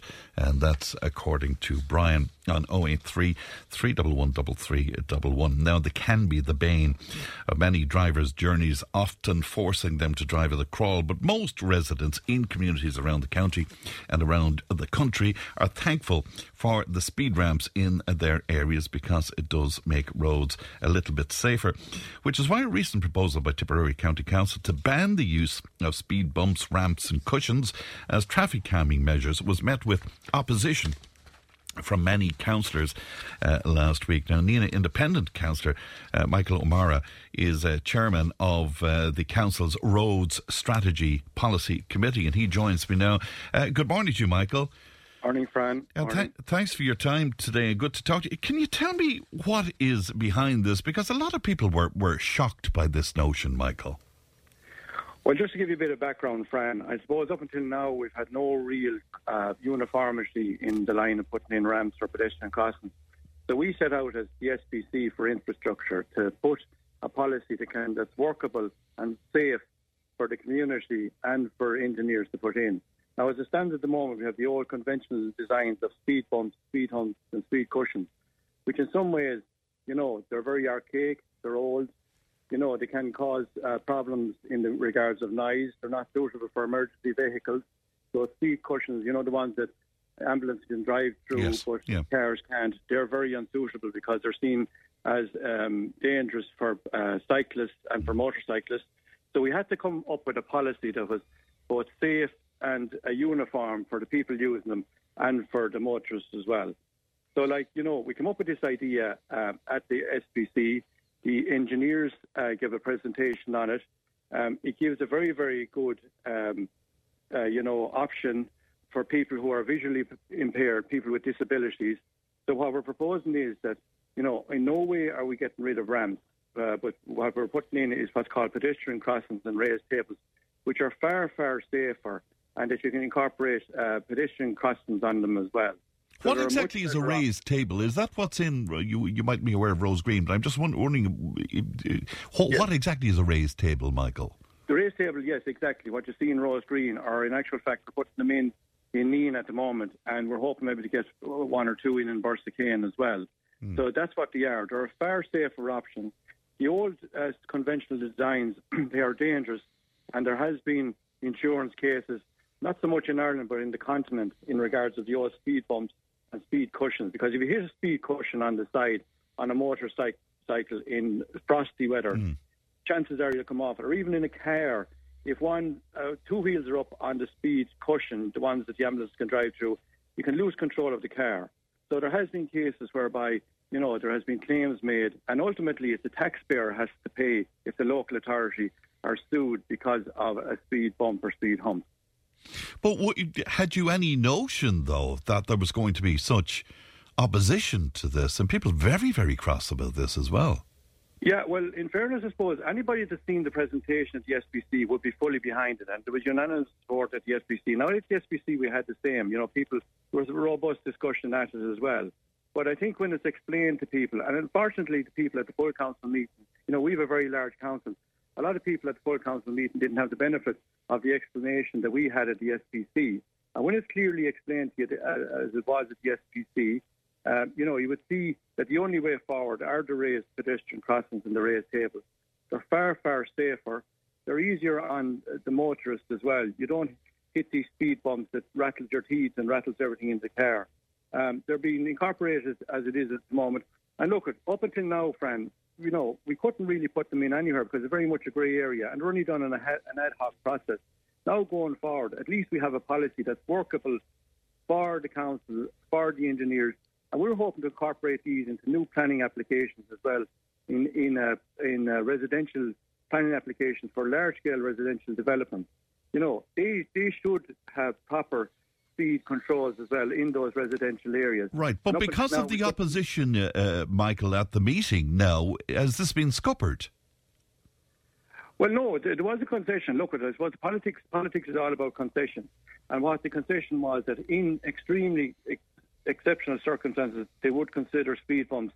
But as the engineers said, the preferred option, and, it's at the engineer's discretion, is the raised pedestrian crossings and the raised tables. Now, to me, Fran, in practical terms, and to me, in my opinion of that, is that we won't see the old traditional speed bumps being put in anymore. Instead, we'll see the raised pedestrian crossings and the raised tables, which, in fact, they do the same thing as speed bumps, and are an awful lot safer. And will existing speed bumps be taken out then? No, they give us a guarantee of that. Right. That any existing speed bumps that are there will be kept and maintained. But as those are being replaced, they will be replaced with the newer designed raised pedestrian table. Why were you so cross with Councillor Jim Ryan? Because he is a member of the SPC too, isn't he? Well, look, Fran, myself and Jim Ryan, I suppose we were elected the one day, and we would have Jim is well able to fight his corner, and I'm the same. The issue I had with Jim was very simple, and unfortunately Jim wasn't at the meeting, the SPC meeting. Jim, took issue with it at the full council meeting. The issue I had was that he should have come to me or some member of the committee. It sort of made little of the committee and the work that we had put in to just raise the full council meeting. Look, Fran, Jim is an old hand at this. He knows. He was chair of SPCs himself. He knows the proper procedure on this, that you go back to the chair if you have an issue at an SPC. And that's what he should have done. And look, that's politics. We move on. All right. We actually have Jim on the line there, so let's just give him a rebuttal to that. Jim, good morning to you, and thanks for coming on with us today. What about that, Jim? That you dealt with this inappropriately, I suppose. I suppose. Look, Fran, I'm not on here this morning to attack Michael. As Michael said, I was elected the same day as he was elected onto the county council, and myself and Michael got on the finest. And it wouldn't be politics if everybody agreed with everything. There's always going to be disagreements and people not agreeing with certain proposals or policies. But look, I suppose what I'm on here this morning for is to defend the decision that was taken at the full county council meeting. That speed ramp should be maintained as a way of slowing down traffic in Tipperary. I had serious issues with it, and as Michael said, that policy came through the SPC. Unfortunately, the 5 years now that I've been on that committee, I've only ever missed one meeting, and that was the one meeting I missed. I had a medical appointment, unfortunately, on the same day, so I couldn't attend it. But look, whether you trash it out as an SPC meeting or a county council meeting, as a local elected county councillor, I'm entitled to raise it at whatever. Right, but Michael, I think Michael might be making the point that maybe you should have raised these concerns with him beforehand. Look, Fran, we're kind of getting away from the main point. What we're here to discuss is. Well, we're not, because there was considerable disagreement about this. So there wasn't really. It was discussed. I mean, you've been at council meetings and down through the years. I'm on 25 years. There hasn't been one council meeting where councillors didn't agree with each other or disagree with each other. That's politics. Right. That's the way it works. But the issue here was that the SPC put forward a policy, an excellent policy actually, and it was something that was badly needed for the county. But unfortunately, there was just one sentence in it. There was a couple of pages in length, but there was one sentence in it that myself and the majority of county councillors had a serious problem with, and that was a sentence where the county council were going to implement a policy where speed ramps or speed bumps were no longer going to be used as a way of slowing down traffic in Tipperary. And whether I was at the SPC meeting or whether I was at the county council meeting, there was absolutely no way I would have agreed with that. And as I said, at the county council meeting was my opportunity to outline that opinion. And how do you feel now about the situation where the current speed bumps or speed ramps will be left in place, but when eventually they have to be replaced, they'll be replaced with this notion of a table of some sort? How do you feel about that? Well, look, Fran, there are speed ramps in Cllrs for the last 20, 25, 30 years, and they've never been replaced. Right. So, I mean, that shows they're working, they're effective. I don't agree with the fact that the council are leaving themselves open for legal cases or compensation cases, because if that was the case, then I'm sure IPB Insurance or the insurance company for Tipperary County Council and every council in the county or in the country will be telling county councils to remove them before cases come. Well, obviously it is an issue if it was brought up by the authority. It's an issue, Jim, you know? Well, look, Fran, put it this way. What the council were saying is if you pick any housing estate in Tipperary, and there's many of them there that have long straight stretches of road, are you telling me that the county council, if the policy was agreed where speed ramps were no longer going to be used, are you telling me that the county council were going to put in 5 or 6 pedestrian crossings in a housing estate to slow down traffic? Not in a million years. Michael, do you want to just come in on that there, Michael? Yeah, look, myself and Jim, we had a discussion afterwards on it, and I accepted the suggestion. Unfortunately, he wasn't at the meeting and he couldn't make it. But look, Jim is big enough and bold enough, no more than myself, to move on from it, and that's what I intend to do with it. Look, there is merit in what he's saying in relation to, yes, of course, if there's speed bumps there, we have to keep them. We have to, but it all also has to be done in a safe manner, and that was the advice from the SPC, from the engineers that gave the presentation under the design manual for urban roads and streets. This is the way forward. Up until now, we really had no policy on it, and now we have a very, very good policy, in my view. I think Jim will accept, and in fairness on the day, he did look for it, and he's entitled to look for it. It was incorporated into the plan that in exceptional circumstances we may look at speed bumps.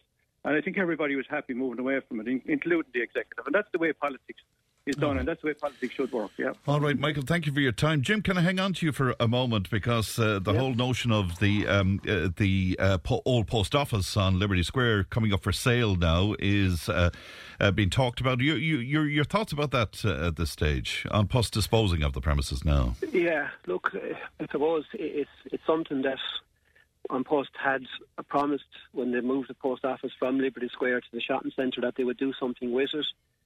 They've obviously looked at it and they've failed to reopen it or to lease it or to sell it in those years, nearly 5 years ago now since the post office was moved. So it's disappointing it took so long for them to do something with the building. But look, we are where we are. It is up for sale. Hopefully somebody will buy it and make use of it, because it was becoming a bit of an eyesore in the main street in Cllrs that nothing seems to be happening with it.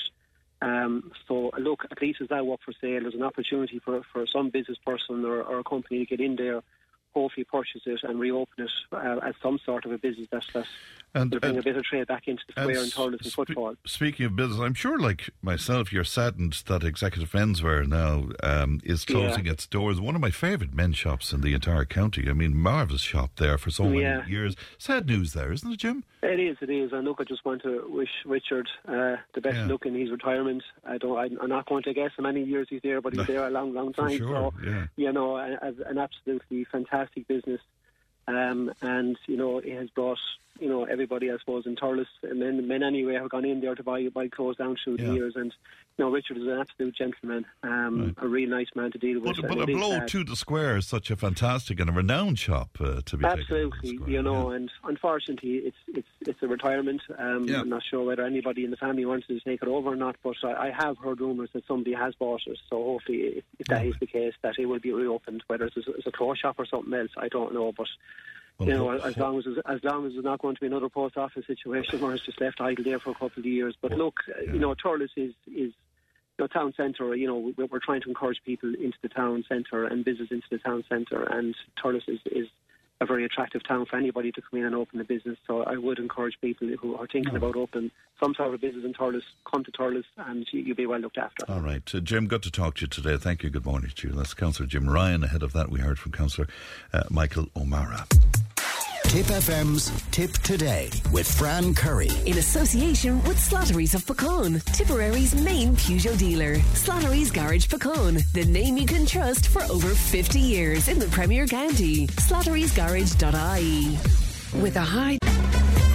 Join the conversation in Tipperary. Contact us through Facebook, Twitter, or email tiptoday@tippfm.com. Eamon O'Dwyer is in Feathered for this week's Down Your Way. Let's give you a little taste of what you can expect tomorrow morning after 10. The Tipperary book fair here in Feathered.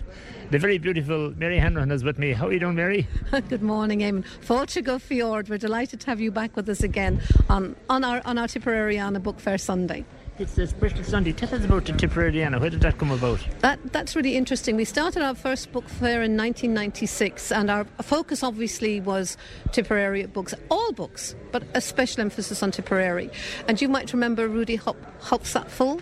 He was a book dealer in Tipperary town, and he was here, and he came here the first year, one of our booksellers, but he produced a little booklet detailing at the time all the books available relating to Tipperary, and he called it Tipperariana, and we were really taken with that name, so he gifted us that name for our book fair. Now Rudy has gone to the great bookshop in the sky, but in a way it's a tribute to him too, and to all the book dealers who gave us such support through the years. God. You mentioned he gave you a small book. My God, there's thousands of books here. There are literally thousands of books on every possible subject. Obviously a lot of history books, a lot of antiquarian books, but also as you look around yourself, you'll see very general reading. We even have postcards upstairs. We're delighted this year. We have the secondary school pupils from Patrician Presentation Secondary School Feathered. They're here selling teenage fiction, etc. So, again, community, Eamon. It's about community, it's about people, it's about being inclusive. We're here in this beautiful hall that was restored to a great extent in the last number of years. I tell you, our ballroom committee should take great credit, because if you're even just looking at this floor, and tonight when we're gone, we'll finish at 4:30. All going well, everything you see here, Eamon, and as you can see, there's a lot to see, will be gone, cleared, and at 8:30 tonight they'll be taking to the floor dancing in Feathered. So it's still a ballroom of romance. Absolutely, yeah. I remember all those years ago. Oh, yeah. Well, yes. There were times when you come here to people like Joe Dolan, and literally there wasn't room to dance. It was shoulder to shoulder, people just packed in, yeah. So what amazes me about the ballroom, just for it looks so small. Like in kind of time we were coming dancing and stuff like that. It was massive. Is that a sign, Eamon, of something? Is that what we call nostalgia? Or looking back? I don't know, it does. But I mean, it holds a lot of book dealers, it holds a lot of people, It's great. And again, it's a community space and it's used for all kinds of things, so it's wonderful. Tell us about all your book dealers, all the people that have come here today. Oh my gosh, we have such a range. We have people from all over the country, from Macroom, from Antrim, from Tipperary, of course, as well, from West Cork. So as you come around now, Eamon, you'll meet them yourself. And there are people who come to us regularly, from all over the country, and they love coming to Feathered. It's wonderful, because otherwise, without them, it wouldn't happen. Yeah, it just amazes me, and what you charge coming in is hugely expensive to come in here. Isn't it? All of €3, Eamon. And I know you said it to me the last time you were here. Why don't we put up the prices? And again, €3, and we do not charge for children.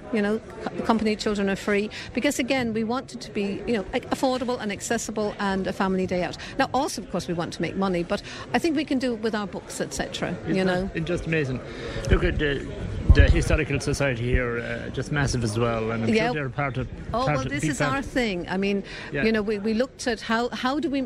As you know, every organisation needs money, and how do you make money? And Terry Cunningham, of course, a stalwart Terry, he came up with the idea of a book fair. I suppose it was a natural progression. We're interested in history, we're interested in books, and the book fair, and this is our fundraiser. So what we make here today will fund our activities for the year. Yeah, absolutely. And what activities goes on here in Feathered? Oh, well. We host all kinds of things, Eamon. Lectures, obviously, we arrange trips away. We've been involved with our local heritage officer, and Heritage Council.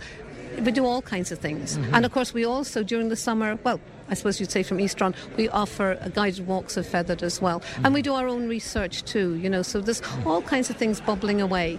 And we're very pleased that even during COVID, when we couldn't we couldn't meet physically, but even during COVID we managed to launch a booklet on one of our local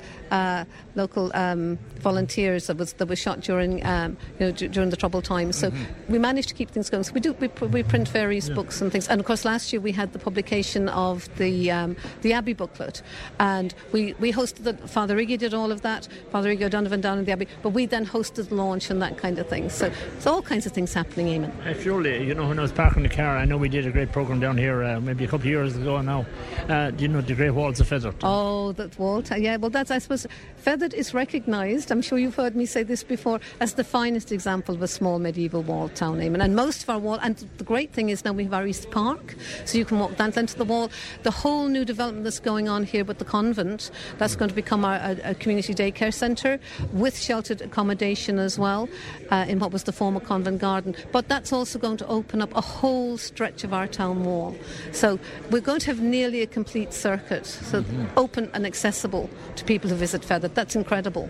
Well, isn't that brilliant too for the Historical Society, because you have something coming in the background all the time? It is, and I mean it was one of our stated aims when we started to raise, when we started over 35 years ago, there was very little awareness of the importance of the town wall. I don't think there's anybody now who doesn't, obviously I'm stating that outside of archaeological and academic circles, but on a general basis. I think too that's because Tipperary has such a wealth of places. I mean, you have the Rock, you have Cahir Castle, you have Ormond Castle down in Cahir. So they really didn't need Feathered. I think if we were anywhere else, we'd be the jewel in the crown. It's lovely to hear Mary's voice back on the radio again. That's Eamon O'Dwyer's Down Your Way from the book fair in Feathered, which is a huge success, and it's been going on for so many years now at this point. But anyway, you can hear that show in its entirety from 10 o'clock tomorrow here on Tipp FM. Tip Today with Fran Curry. With Slattery's Garage, Puckane. You can't beat experience. With over 50 years maintaining Peugeot cars and vans, we like to call ourselves the experts. Call Slattery's Garage for a free vehicle health check today. 067 24111 or slatterysgarage.ie. Tip Today with Fran Curry. With Slattery's Garage, Puckane. Your Peugeot car or van might benefit from a free software upgrade. For more information and to find out if this applies to your vehicle, call the lads in Slattery's Garage, Puckane on 067 24111 or slatterysgarage.ie. Thanks, Pat. Welcome back to the final hour of Tip Today, and it being Friday, welcome to the Friday panel. And I'm glad to be joined in the studio by Solicitor Kieran Cllrs is with us, Liam Brown, community activist in the Cashel area, and Alison Hunt of Cashel Mart with us as well. Good morning to you all, and thank you for coming today. Before we get into the list and the agenda that we sort of have for today, can I get your comment, Alison, on Minister McEntee? This morning, because a lot of people took exception, I suppose, to what she said, particularly when she referenced the women of Roscrea. What did you... Completely. There's... Where I have a major issue, she's talking about... She's basically pushing it away, and it is a major issue. Those people in Roscrea... the town has been taken over. There isn't the correct procedures in place. We found out earlier in the week that they're not fingerprinting. So we're having all these undocumented, predominantly male people coming in who we have no idea who gets rid of their paperwork.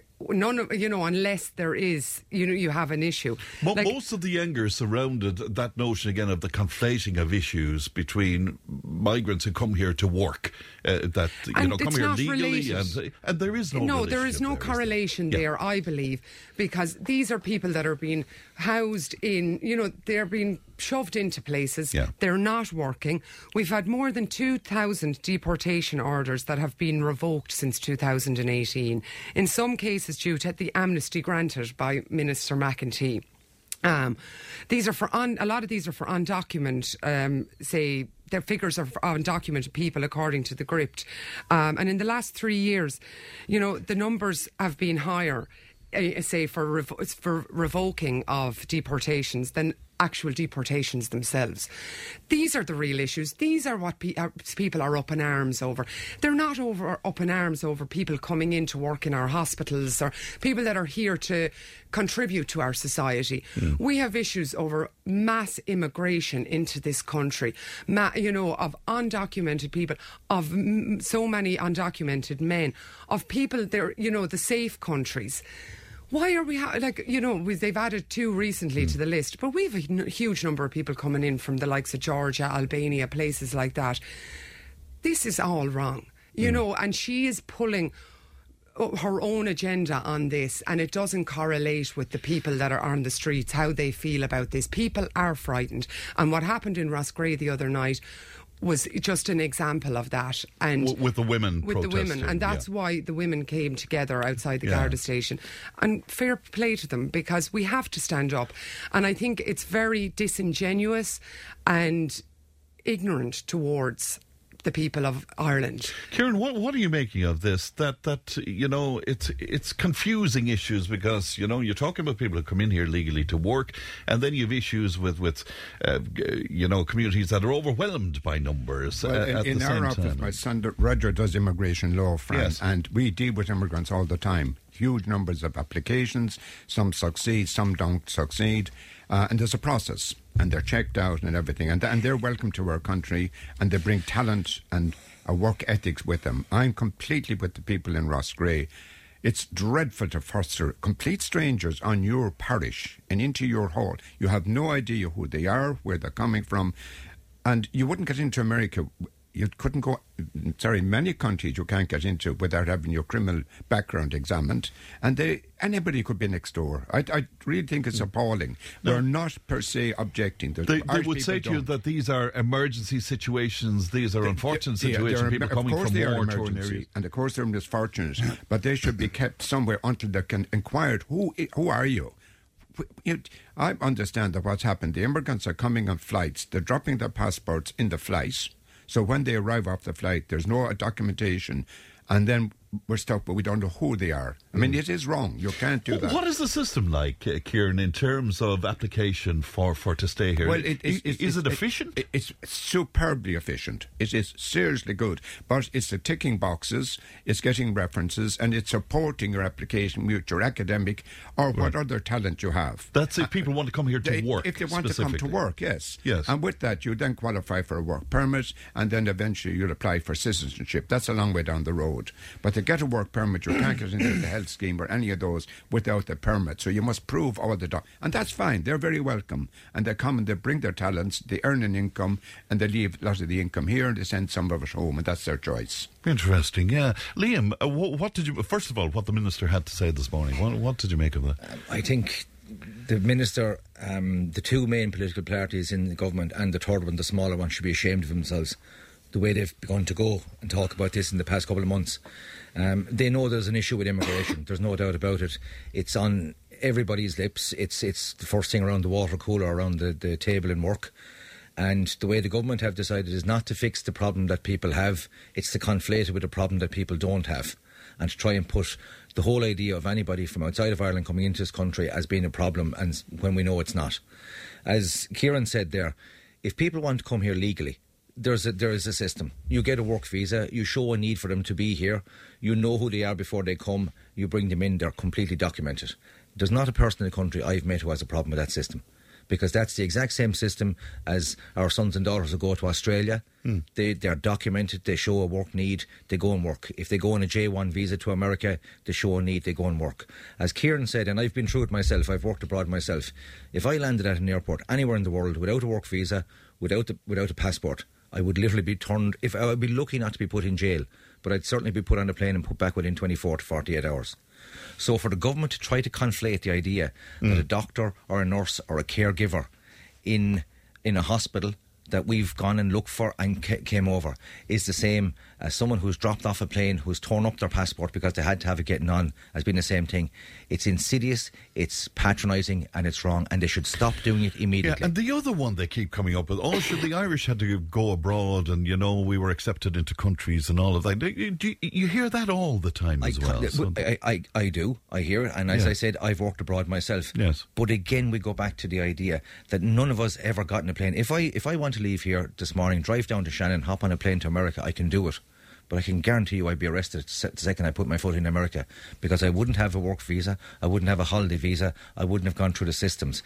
Now, if you have genuine refugees, which you do have, genuine asylum seekers, which you do have, then you take them, like Kieran said, and you bring them someplace like City West, and you process them there, and you don't send them out into the wider community until they're processed, until you know where they've come from, until you know who they are.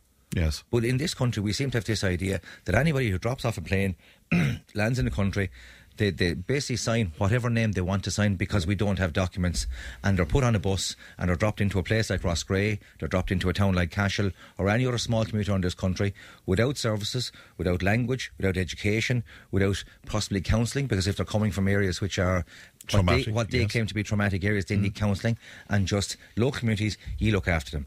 Now, the Irish people, in fairness to them, were absolutely fantastic 2 years ago. The war in Ukraine apparently started this day 2 years ago, and we pulled in together and we did as much as we can, as quick as we can. But I don't think anybody then thought that this was going to last for 2 years and be going on and be seemingly growing 2 years now. And this will go on, I said it a year and a half ago, for 10 years. And yet no real extra services have been put in.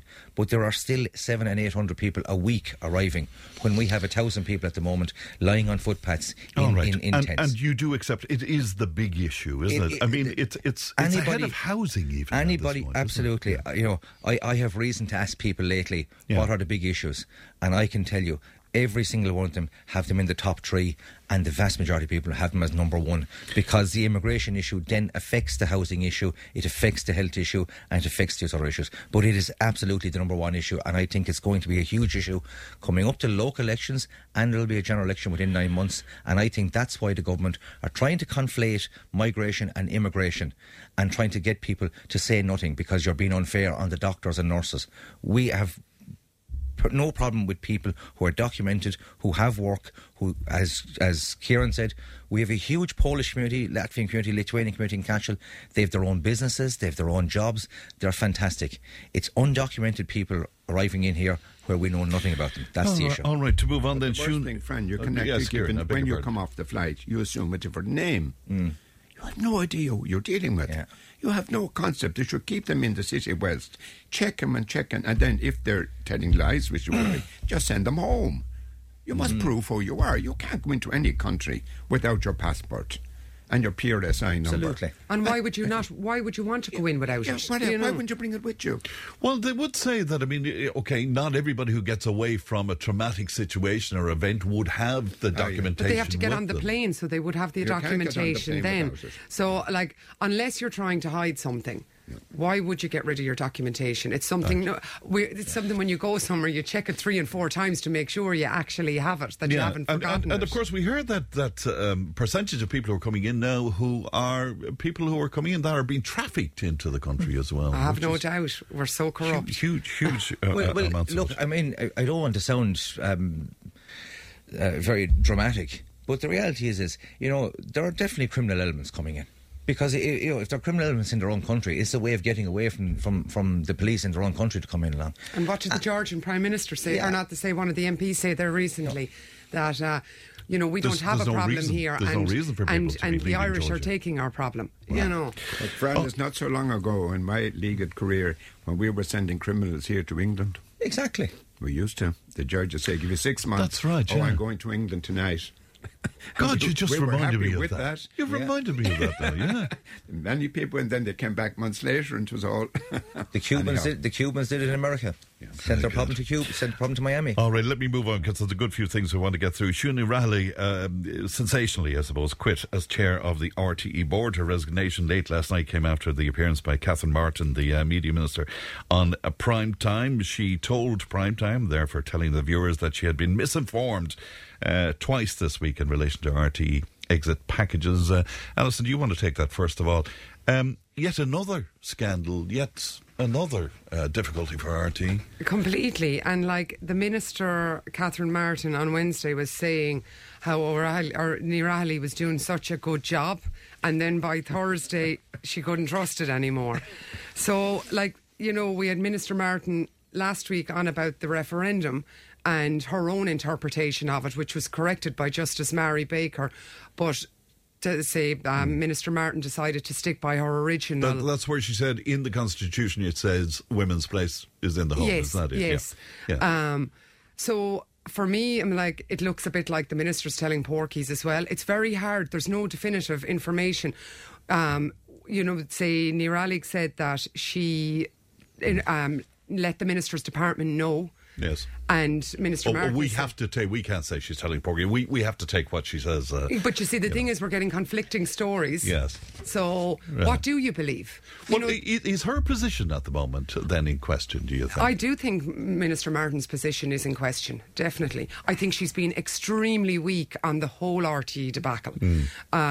It's just one thing after another. She always makes the point that her way of dealing with RTE is only through the chair, that it's not appropriate for a media minister to be dealing in the day-to-day running of RTE. So this is her excuse all of the time. Now, I could see that being right in the case of editorial decisions and stuff, but can you understand on the broader scale of what's going on? And because it's, you know, it's the national broadcaster, this is something her finger needs to be on the pulse on. You know, and it's not as far as you're concerned. That's a cop-out. Yeah. You know, because the state broadcaster, this is taxpayers' money. You know, you've an awful lot of people now not paying their television licence. Couldn't blame them. So definitely, this is in the interest of the people of Ireland. It's a major scandal. So I would definitely think that she should have her finger more on the pulse and know exactly what's going on. Like how these questions weren't asked before. You know, now we have Rory Coveney. Who else? We just don't know. And so do you think there's a lot more to come? I don't know. And for the ordinary employee in RT, I think it's horrible, probably. You know, the environment is poor. RT has been, you know, it's so muddy. Everything is muddy about it, that I do think it's you know, in her position. Do you not think it's important to know who was in the meeting when she was, as she says herself, misinformed? Completely. All we're getting is that Kevin Backhurst was there. We don't know who else was there. We don't know even if he was there. Like, there's so much mixed But if he was there, messaging. you'd imagine he would have put in his tuppence halfpence worth. Completely. And now you see... Nirali can't be questioned on this because she's gone. Another one, you know, like D. Forbes, like them all. Yeah. And you'd wonder will be an exit package for Miss Nirali as well. I know, that's another thing. Kieran, what do you make of RT? Because, I mean, you're a fan of RT, aren't you? Well, having appeared many times. Well, I was going to say star of RT, indeed, yes. No, the weakness in the inquiry by the Oireachtas committee is they cannot compel a member to come before it. Yeah. Now, and I just in the courts, which I spent my life on, if there's been a road traffic accident and I want to witness, and I know a witness, and we say Alison witnessed it, and she says, I am not coming to court, get lost. I can get a summons issued and served on her, arrested by the guards and brought to court. Now, she might give conflicting evidence, she might say it never happened, but I have I can do it. They cannot get D. Is Forbes that a subpoena? It's a subpoena, yes, well done. They cannot get D. Forbes to come. She has all the information. And that's the weakness in it. They cannot get anybody who doesn't want to give evidence. And the lady who resigned last night, they can't compel her to do anything. But it's not a court, Kieran. I know it's not, but it's an inquiry. Yes. It's an inquiry. So what status does that actually have? Is it just to ask questions? No, it doesn't have any basis at all. Right. It's pure hot air. All the TDs look wonderful on television. And they have this mantra, I ask the hard question. It doesn't matter what they ask. I can answer what I like. There's nothing they can do about me. I cannot be chastised or fined. It's a waste of time, actually. It looks Do you lovely. think so? I think it's a complete waste of time. They should have some system. Why the ministers of that section over the years did not bring it online? Now, where are they now? What happened in 2016? Who was the minister then? Why is it all happening now? They still don't seem to know. I wasn't involved. So there's answers back through the years as far as you're concerned. You're responsible for your department. Yeah. Liam, your thoughts on this? Yeah, well, look, what Alison has said and what Kieran has said is right. The big problem with the Public Accounts Committee is the lack of compellability. And there is a case to be made to say that was the reason why the Public Accounts Committee was set up, and that's why the rest of the committees, because practically every TD now at this stage is on a committee, and they get a nice little extra bonus for being on the committee. Let's tell each other that. They go in, there's a lot of show for television, they shout across at whoever's at the other side, they come back down here, they wave the flag and say, oh, I told them what, but nothing happens. So it is a lot of hot air, as Kieran said. The real reality with RTE is an issue. But is it not, I beg your pardon, Liam, is it not fair to say we wouldn't know much or anything about what happened with Ryan Tubridy, for example, if we didn't have the media committee and if we didn't have PAC? Yeah, that's about the only thing that it's good for. But the reality is coming on to my next point, the real problem within RTE is a lack of governance. Like, we had Moya Doherty, who was supposed to be overseeing the board at one stage. She wasn't even bothering going to meetings herself, and she was the chairperson. Dee Forbes apparently signed off with Rory Coveney on 2 million of taxpayers' money for the Toy Show the musical. Nobody else knew it was being done. When they found out it was being done, they didn't do anything about it. I read last night, about the money that was given to RTE during COVID by the government. It was an extra 70 million given to RTE, and it looks like there was a good chunk of that money was given for payments for people leaving RTE, not for actually keeping RTE going itself. The other money was to promote vaccination and exactly, yeah. Information in general. They've broken the law, and I don't take that lightly. But the redundancy law, which is if you give somebody a redundancy, you've got to extinguish the position. Brenda, I can't remember her name, but the woman there was given a redundancy payment, but somebody else was given the position the week after she left. She was texting into Kevin Backhurst while he was given evidence to the committee, telling him what to say. But can I be devil's advocate on this, where Backhurst is concerned? Is he not trying to get rid of people, old stock of RTE? Do you think, Alison? And the payoffs are there because if it ended up in litigation with very expensive people like Kieran, it would cost a fortune to the taxpayer and to RTE. Thank you very much, Fran, for that. Thank you very much. But in relation to that, an awful lot of these people resigned. So when you resign, you shouldn't be entitled to a payoff. Yeah. But now, do you notice that wording has changed now? That was a mutual agreement. Originally, we heard resignation where Mr. Coveney was concerned. And it was always resignation that was used, say, for the last bunch. So the thing is, it's a bit like Helen McEntee telling us about Ross Gray. The language that's being used, the messaging that they're trying to portray is not actually reflective of what's going on. And that's where there's a big issue. And Backhurst was coming in to save the day, and now he seems to be kind of caught up in the middle of it too. So, to a degree, yes, there was cost-saving measures put in place, they were telling us. But then they were giving out money to people who had resigned that were not entitled to get this money. Now, that woman, and I can't think of her name either, who got the... O'Reilly, was it? Was it O'Reilly? Brenda O'Reilly, yeah. But, now the tax, RTE are culpable for the tax on her payout as well. It's ridiculous. Yes. When it's easy, spend someone else's money. Yeah, yes, Liam. But what we have now is a situation, and I got a message off a guy last week, said to me, they got the TV inspector come around to the door. Should he pay the licence fee? Now, I know that there's thousands of people who have not paid the licence fee. Do I tell this guy not to pay the licence fee and get him in trouble, possibly with Kieran, send him out the summons? We now have 20 million, I think, of licence fees unpaid. That's now going to either clog up the courts for God knows how long, or there's going to be an amnesty. There's people who have paid it because they think they should pay it. And these people are just spending taxpayers' money like it's their own money.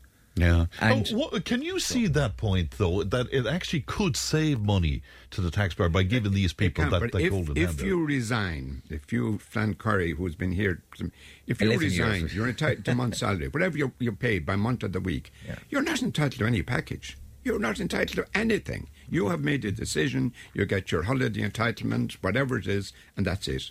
I find it incredible giving golden handshakes to people to get rid of it. I've resigned, I'm gone. If you sack me, I'm entitled to my redundancy. It's usually a week and a half. They might be handsome and give you 3 weeks, but you're gone. It is wrong to do that. You can't compel them. In principle, it's wrong. It's wrong completely. In law, it's wrong. It's not principle. In law, it's wrong. It's wrong. You cannot. And then they sign confidentiality agreements. what is going on? And would that be usual, Kieran? It's at that level, perhaps it is. Confidentiality agreements are when a good quality employee is leaving, and you don't want to. First of all, there's a competition clause. You cannot compete against this company for 12 months. And then the confidential, because they don't want other members of the staff to say, well, we should be entitled to that. And that's fine. But you can't if you sign the agreement, that's it. Neither party can breach that. All right, let me take a break. We'll be back with more in just a moment. Tipp FM's Tip Today with Fran Curry. In association with Slattery's of Puckane, Tipperary's main Peugeot dealer. Slattery's Garage Puckane, the name you can trust for over 50 years in the Premier County. Slattery'sGarage.ie.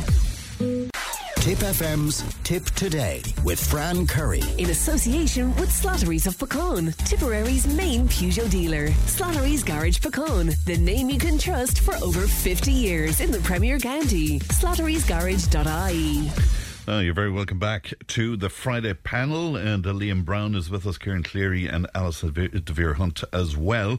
All right, let us move on then to the upcoming referendums, because that's been huge on the programme. During the week we spoke to former Attorney General Senator Michael McDowell on the programme yesterday, and it got the most amazing response from people who listened. It really, really surprised me. But the coverage anyway, it's been noticeable this week that there's much more of it, I suppose, but there's still a lot of confusion out there. Kieran, can I start with you on this? Do you accept there's a lot of confusion out there about what people are voting for? Well, today will solve the problems for everybody. Presently, the family amendment, that's the first proposal. At the moment, the state recognised a family unit is those who are married. Mammy and daddy married and they have children. That is the family. They're now proposing that anybody in a durable relationship is a family unit. And there's different categories for units. And that is the way Ireland is moving. Marriage is not history, but it's past tense. And there's people in all kinds of relationships, and they can't be isolated. But is that not the main question here? What is durable? That's exactly, well done, my lord.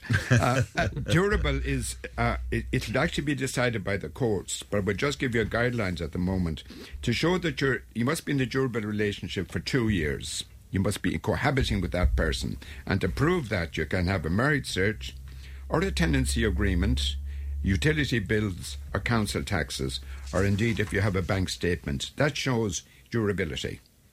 The word durability will be trashed through forever, but it will be decided by the court. So that's the outline, but you're right, of course. It is eventually the court. The court will decide, and that will set the precedent for it. That'll take a little while, but it gives a great chance to everybody who's not actually married. Right. And that's the way it is. But many people of the opinion that this is going to blow out of proportion, and it will, have a situation where families who are here from overseas will be able to bring in lots more people as part of what they call we could all have more wives.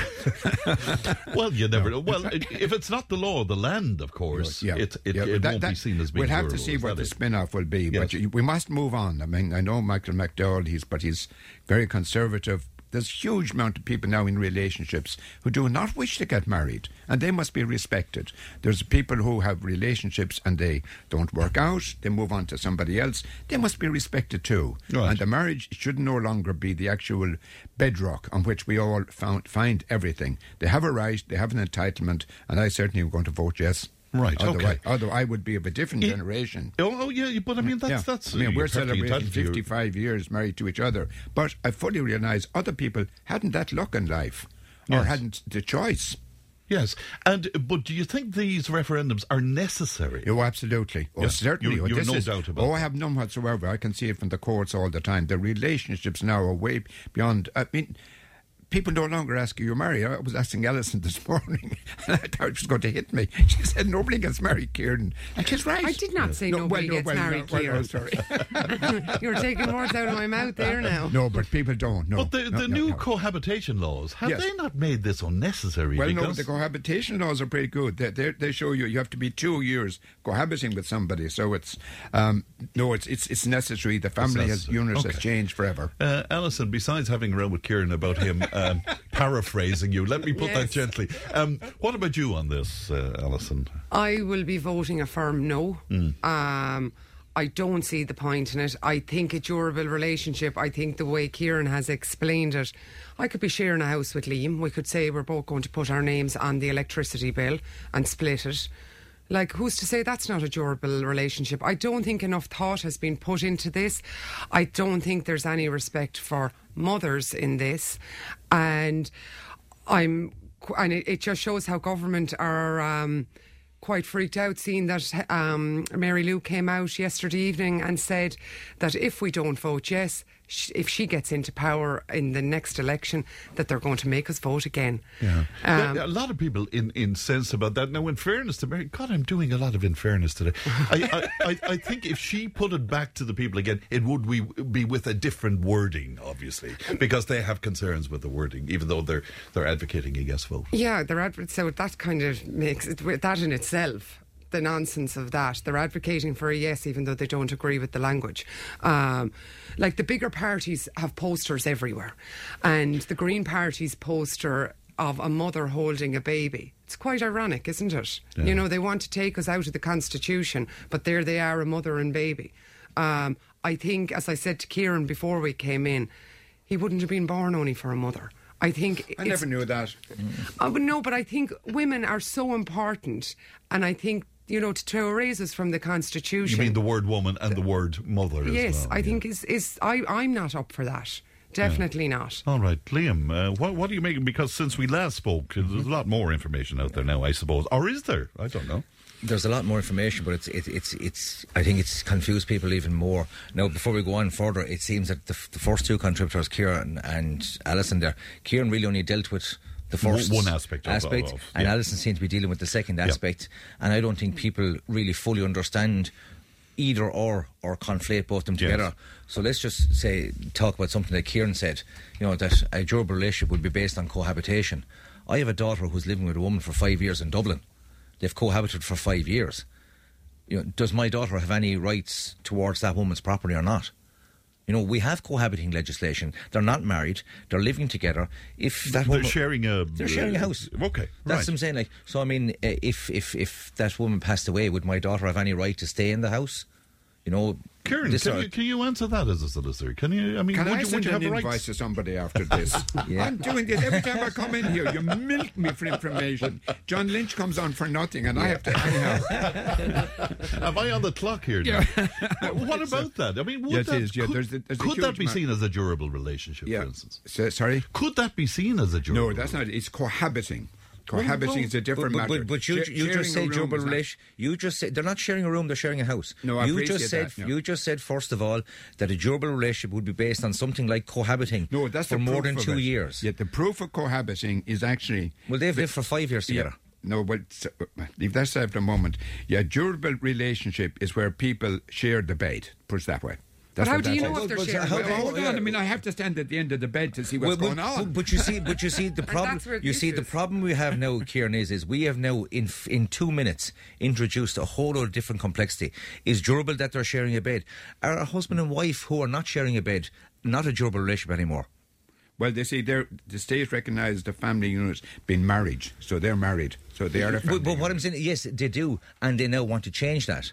That's the whole idea of the amendment. They want to change it from being based on marriage to being based on a durable relationship. Isn't this an example? This is exactly the problem of the complexity. It is for people to make up their minds. Within 2 minutes, 4 people here can have a completely different idea as to what a marriage is, as to what a durable relationship is, how long a durable relationship lasts. When does a durable relationship break? You know, and when does the rights that are accorded upon somebody in a durable relationship? This will go through the courts. Exactly. And it will take some time to do it. Exactly. But the problem we have now is we're asking people to change the Constitution, which is the fundamental legal document of the country, on the basis that something will be changed sometime in the future, which we don't know. I thought Michael McDowell made a very interesting point as well yesterday, and I hadn't thought about it. You cannot look at an article in isolation. I mean, he mentioned Article 45 informing... Yes. Article 41, which I thought was very interesting. Nobody has spoken about. Yeah, this is the problem constantly with law. Like, for example, you take a lot of people, go back to the 8th Amendment. Yes, the 8th Amendment, where abortion suddenly became allowed. There's an awful lot of people who voted for abortion who now say they didn't realise it was going to be changed by law from 12 weeks to 26 weeks to possibly 48 weeks. And if they'd known then what they know now, they would have voted differently. So when you have a situation where a government, and Thomas Byrne did this on Katie Hannon on Monday night, saying basically, trust us. We'll be okay. That was a car crash interview. An absolute car crash interview, because we're being asked to trust them that they know what they're doing in the legislation.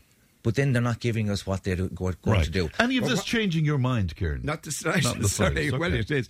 But what I'm just recognising here in this amendment, there is no input from the church whatsoever. Any amendments I ever voted on, I'm a long while here, the church always had an influence. They had an opinion.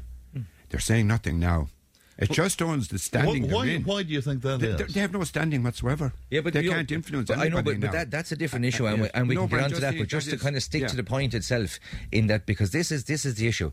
People are confused. And there was a time where we did have people like the church, we had political parties who pushed a particular line, and then their supporters would basically trust them. That trust is gone. You now have Sinn Féin. I'm very disappointed with Sinn Féin coming out and saying we're going to ask people to vote yes, but whether they vote yes or no, we're going to change it. Shades of Lisbon in a year's time. We have.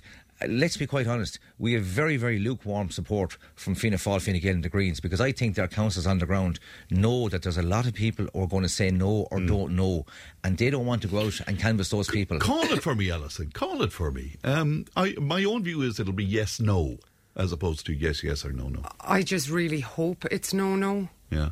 I don't see the point of this referendum.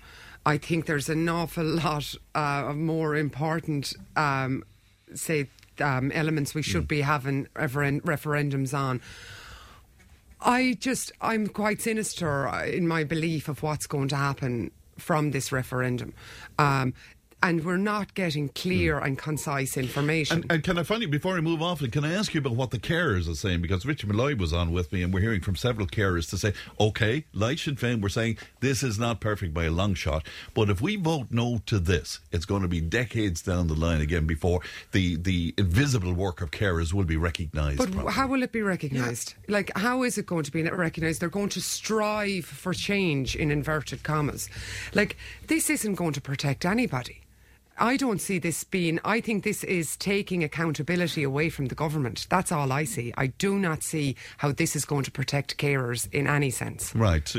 Kieran, what about that? Because carers are telling us that they're so desperate for it to be recognised that they're grabbing onto this. Isn't this what the proposal says? The state recognise the provision of care by members of a family to one another. It's no longer the mother or the father. Members of the family, brothers and sisters, there's a special place now being given to them. I'm certainly voting yes. All right. Just on care, Liam. Yeah, let's give me a word on that. Let's go on to care there. So it recognises that care has now moved from the primary role of the mother to the whole family. Where's the recognition for non-family carers? Where's the recognition for carers who go into somebody's house, which there are quite a lot, home carers? They're not recognised by this. There's absolutely nothing stopping the government right now from giving carers the recognition that Richie wants, which is that they get proper pension provisions, which is they get proper pay, which is they get proper holidays. Absolutely. That's what carers want. Carers don't want a couple of extra lines in the Constitution. But the government are saying that now, if this is a yes vote, you can bring the government to account where carers are concerned. But for 87 years... a mother shouldn't have had to work outside the home under the Constitution, because that was the line that was in it, that a mother should not have to neglect her duties because of economic necessity. Yeah. And for 87 years, the government didn't look after mothers in the home. Why do they think now they're going to look after carers in the home? Right. I mean, my attitude with a lot of this, the mothers issue, is the language is a little bit archaic. It's language from 1937. I would have less issue with it if it said, a parent should not have to go out because of economic necessity. But the reality, I think, is the government thought that this was going to be a slam dunk, yes, yes. A couple of months out from a local election, they were going to get an election win and they were going to have nice momentum going into locals and possibly a general election this year. And they've made an absolute dog's dinner of it. Right, so call it for me. No. Don't know. And a very low turnout. Do you think you're advocating yes, Kieran, but do you think it will be yes? First of all, the family amendment proposal is very concise and very clear, understandable. We can discuss it, but the care amendment is confusing. It does not help. I read it thoroughly last night and again this morning. It is not quite clear what it is.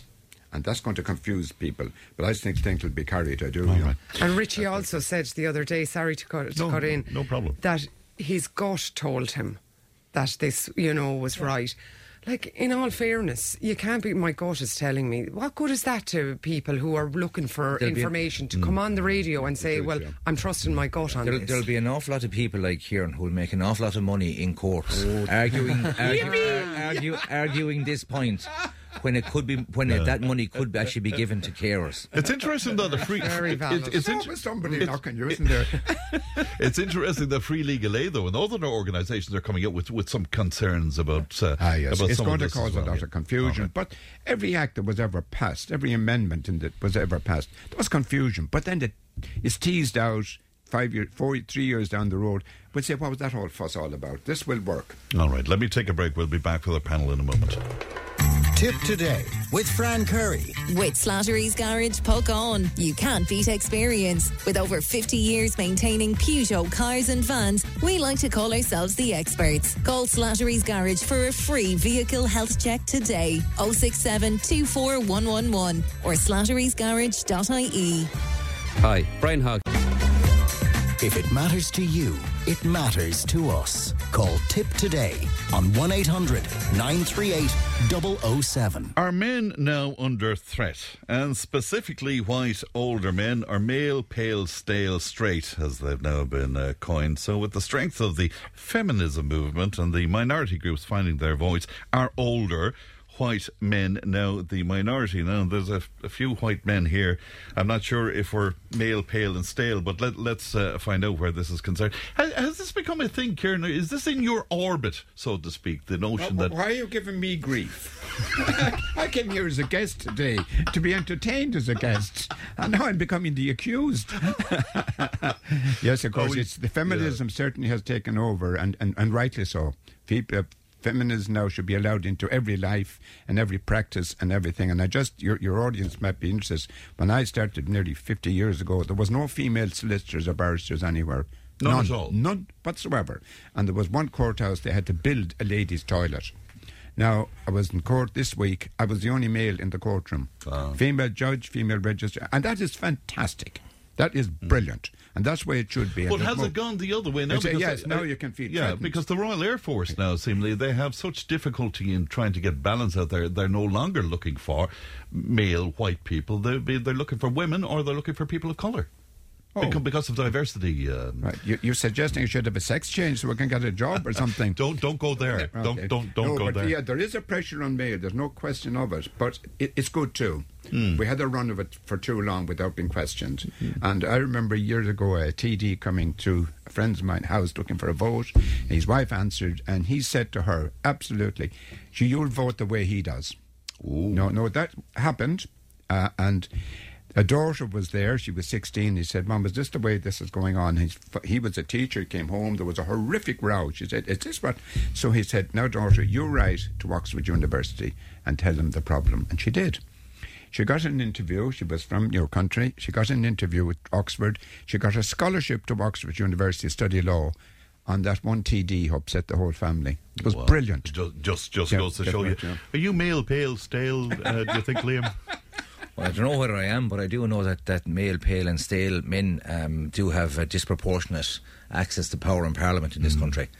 When I saw the topic last night, I did a little bit of research. There's 2% of TDs in the country in their 20s.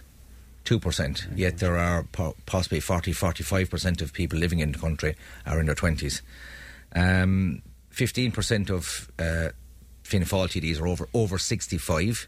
20% of Fine Gael TDs, 10% of Sinn Féin TDs. 13% of Fianna Fáil TDs are female, 13% of Fine Gael TDs are female. Now there's 35% of Sinn Féin TDs are female.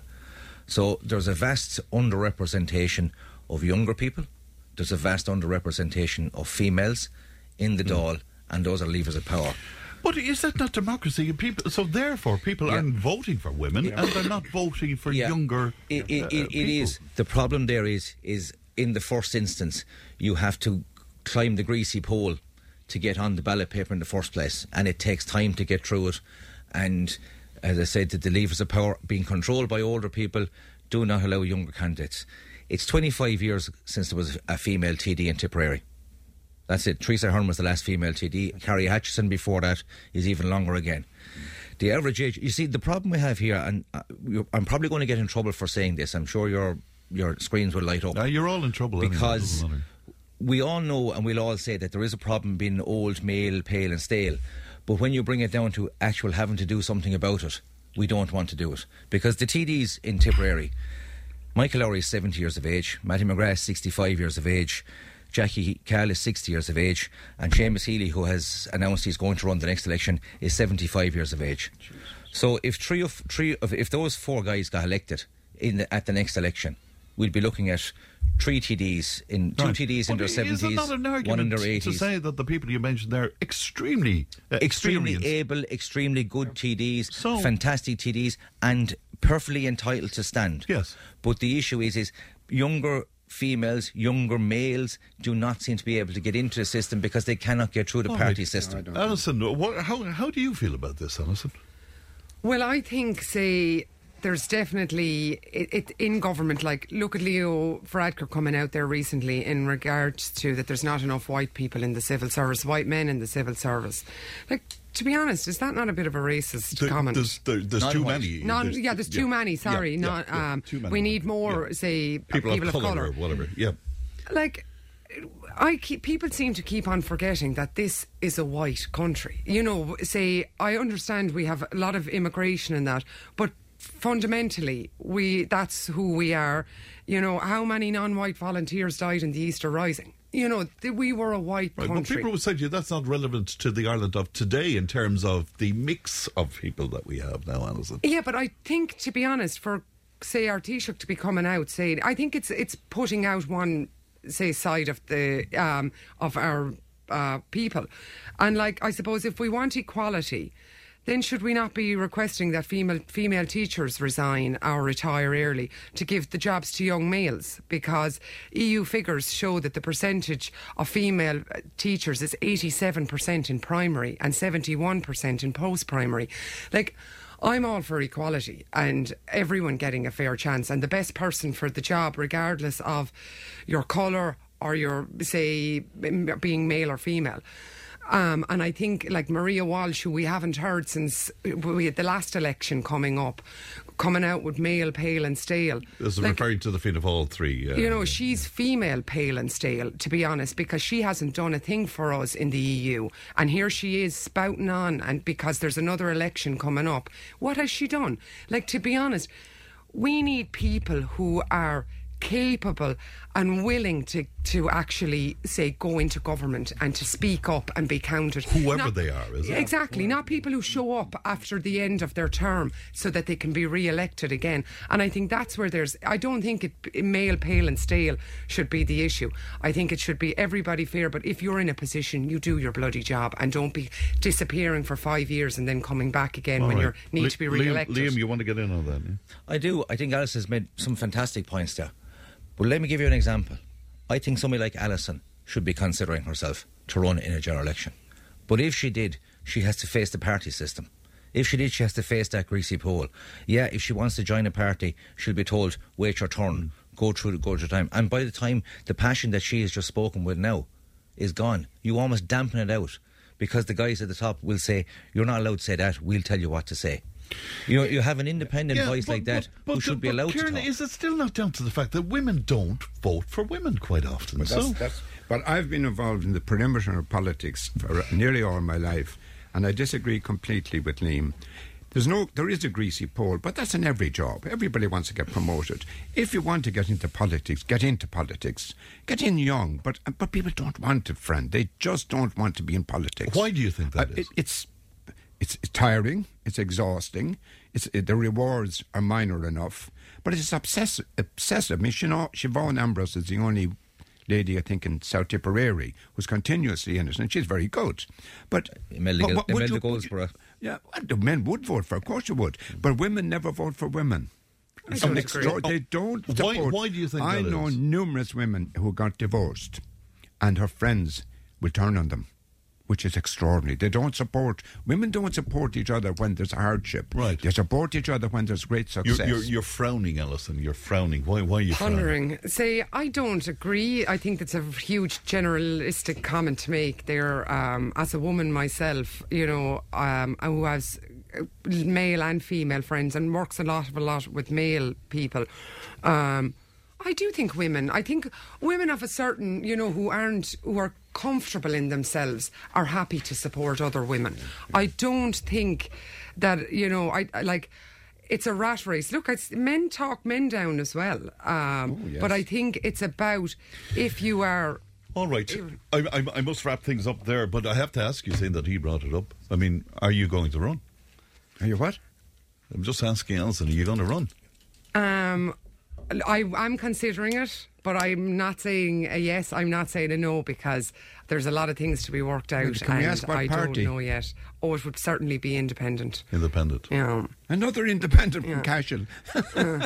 Not one of your bunch, Kieran. Oh no, that's a harsh thing. So you're thinking about I'm it. considering it, Fran. I think you were it'll be planting fantastic. seeds there with me a couple of weeks ago. Look, it's been something that I have been approached about a number of times over the years, and I've always said no. But I am so upset and disappointed and angry about the state of this country. And I think if we don't stand up soon, we're going to be gone. Fran, can I just I really was on the quickly, committee Kieran, with Alison for many years, a very difficult committee to be on. I never met her before that, but I tell you, she was wonderful. Victims of crime. It was a very emotional committee, a lot of Minister for Justice. She was fantastic, and I'd never met her before that. I knew the family, but that's 15 years ago. Well, we're going to appoint you as election manager. Oh, no, I'm too old. No, I'm male paid and stayed. And on that note, we'll leave it. Thanks so much. A wonderful panel of Liam and Kieran and Alison today. That's it for me. The other Alison produced. Stephen is on the way with the Time Tunnel, and I'll talk to you on Monday. Look after yourselves in the meantime. Bye-bye. Tip Today with Fran Curry. With Slattery's Garage, Puck On. You can't beat experience. With over 50 years maintaining Peugeot cars and vans, we like to call ourselves the experts. Call Slattery's Garage for a free vehicle health check today. 067 24111 or slatterysgarage.ie.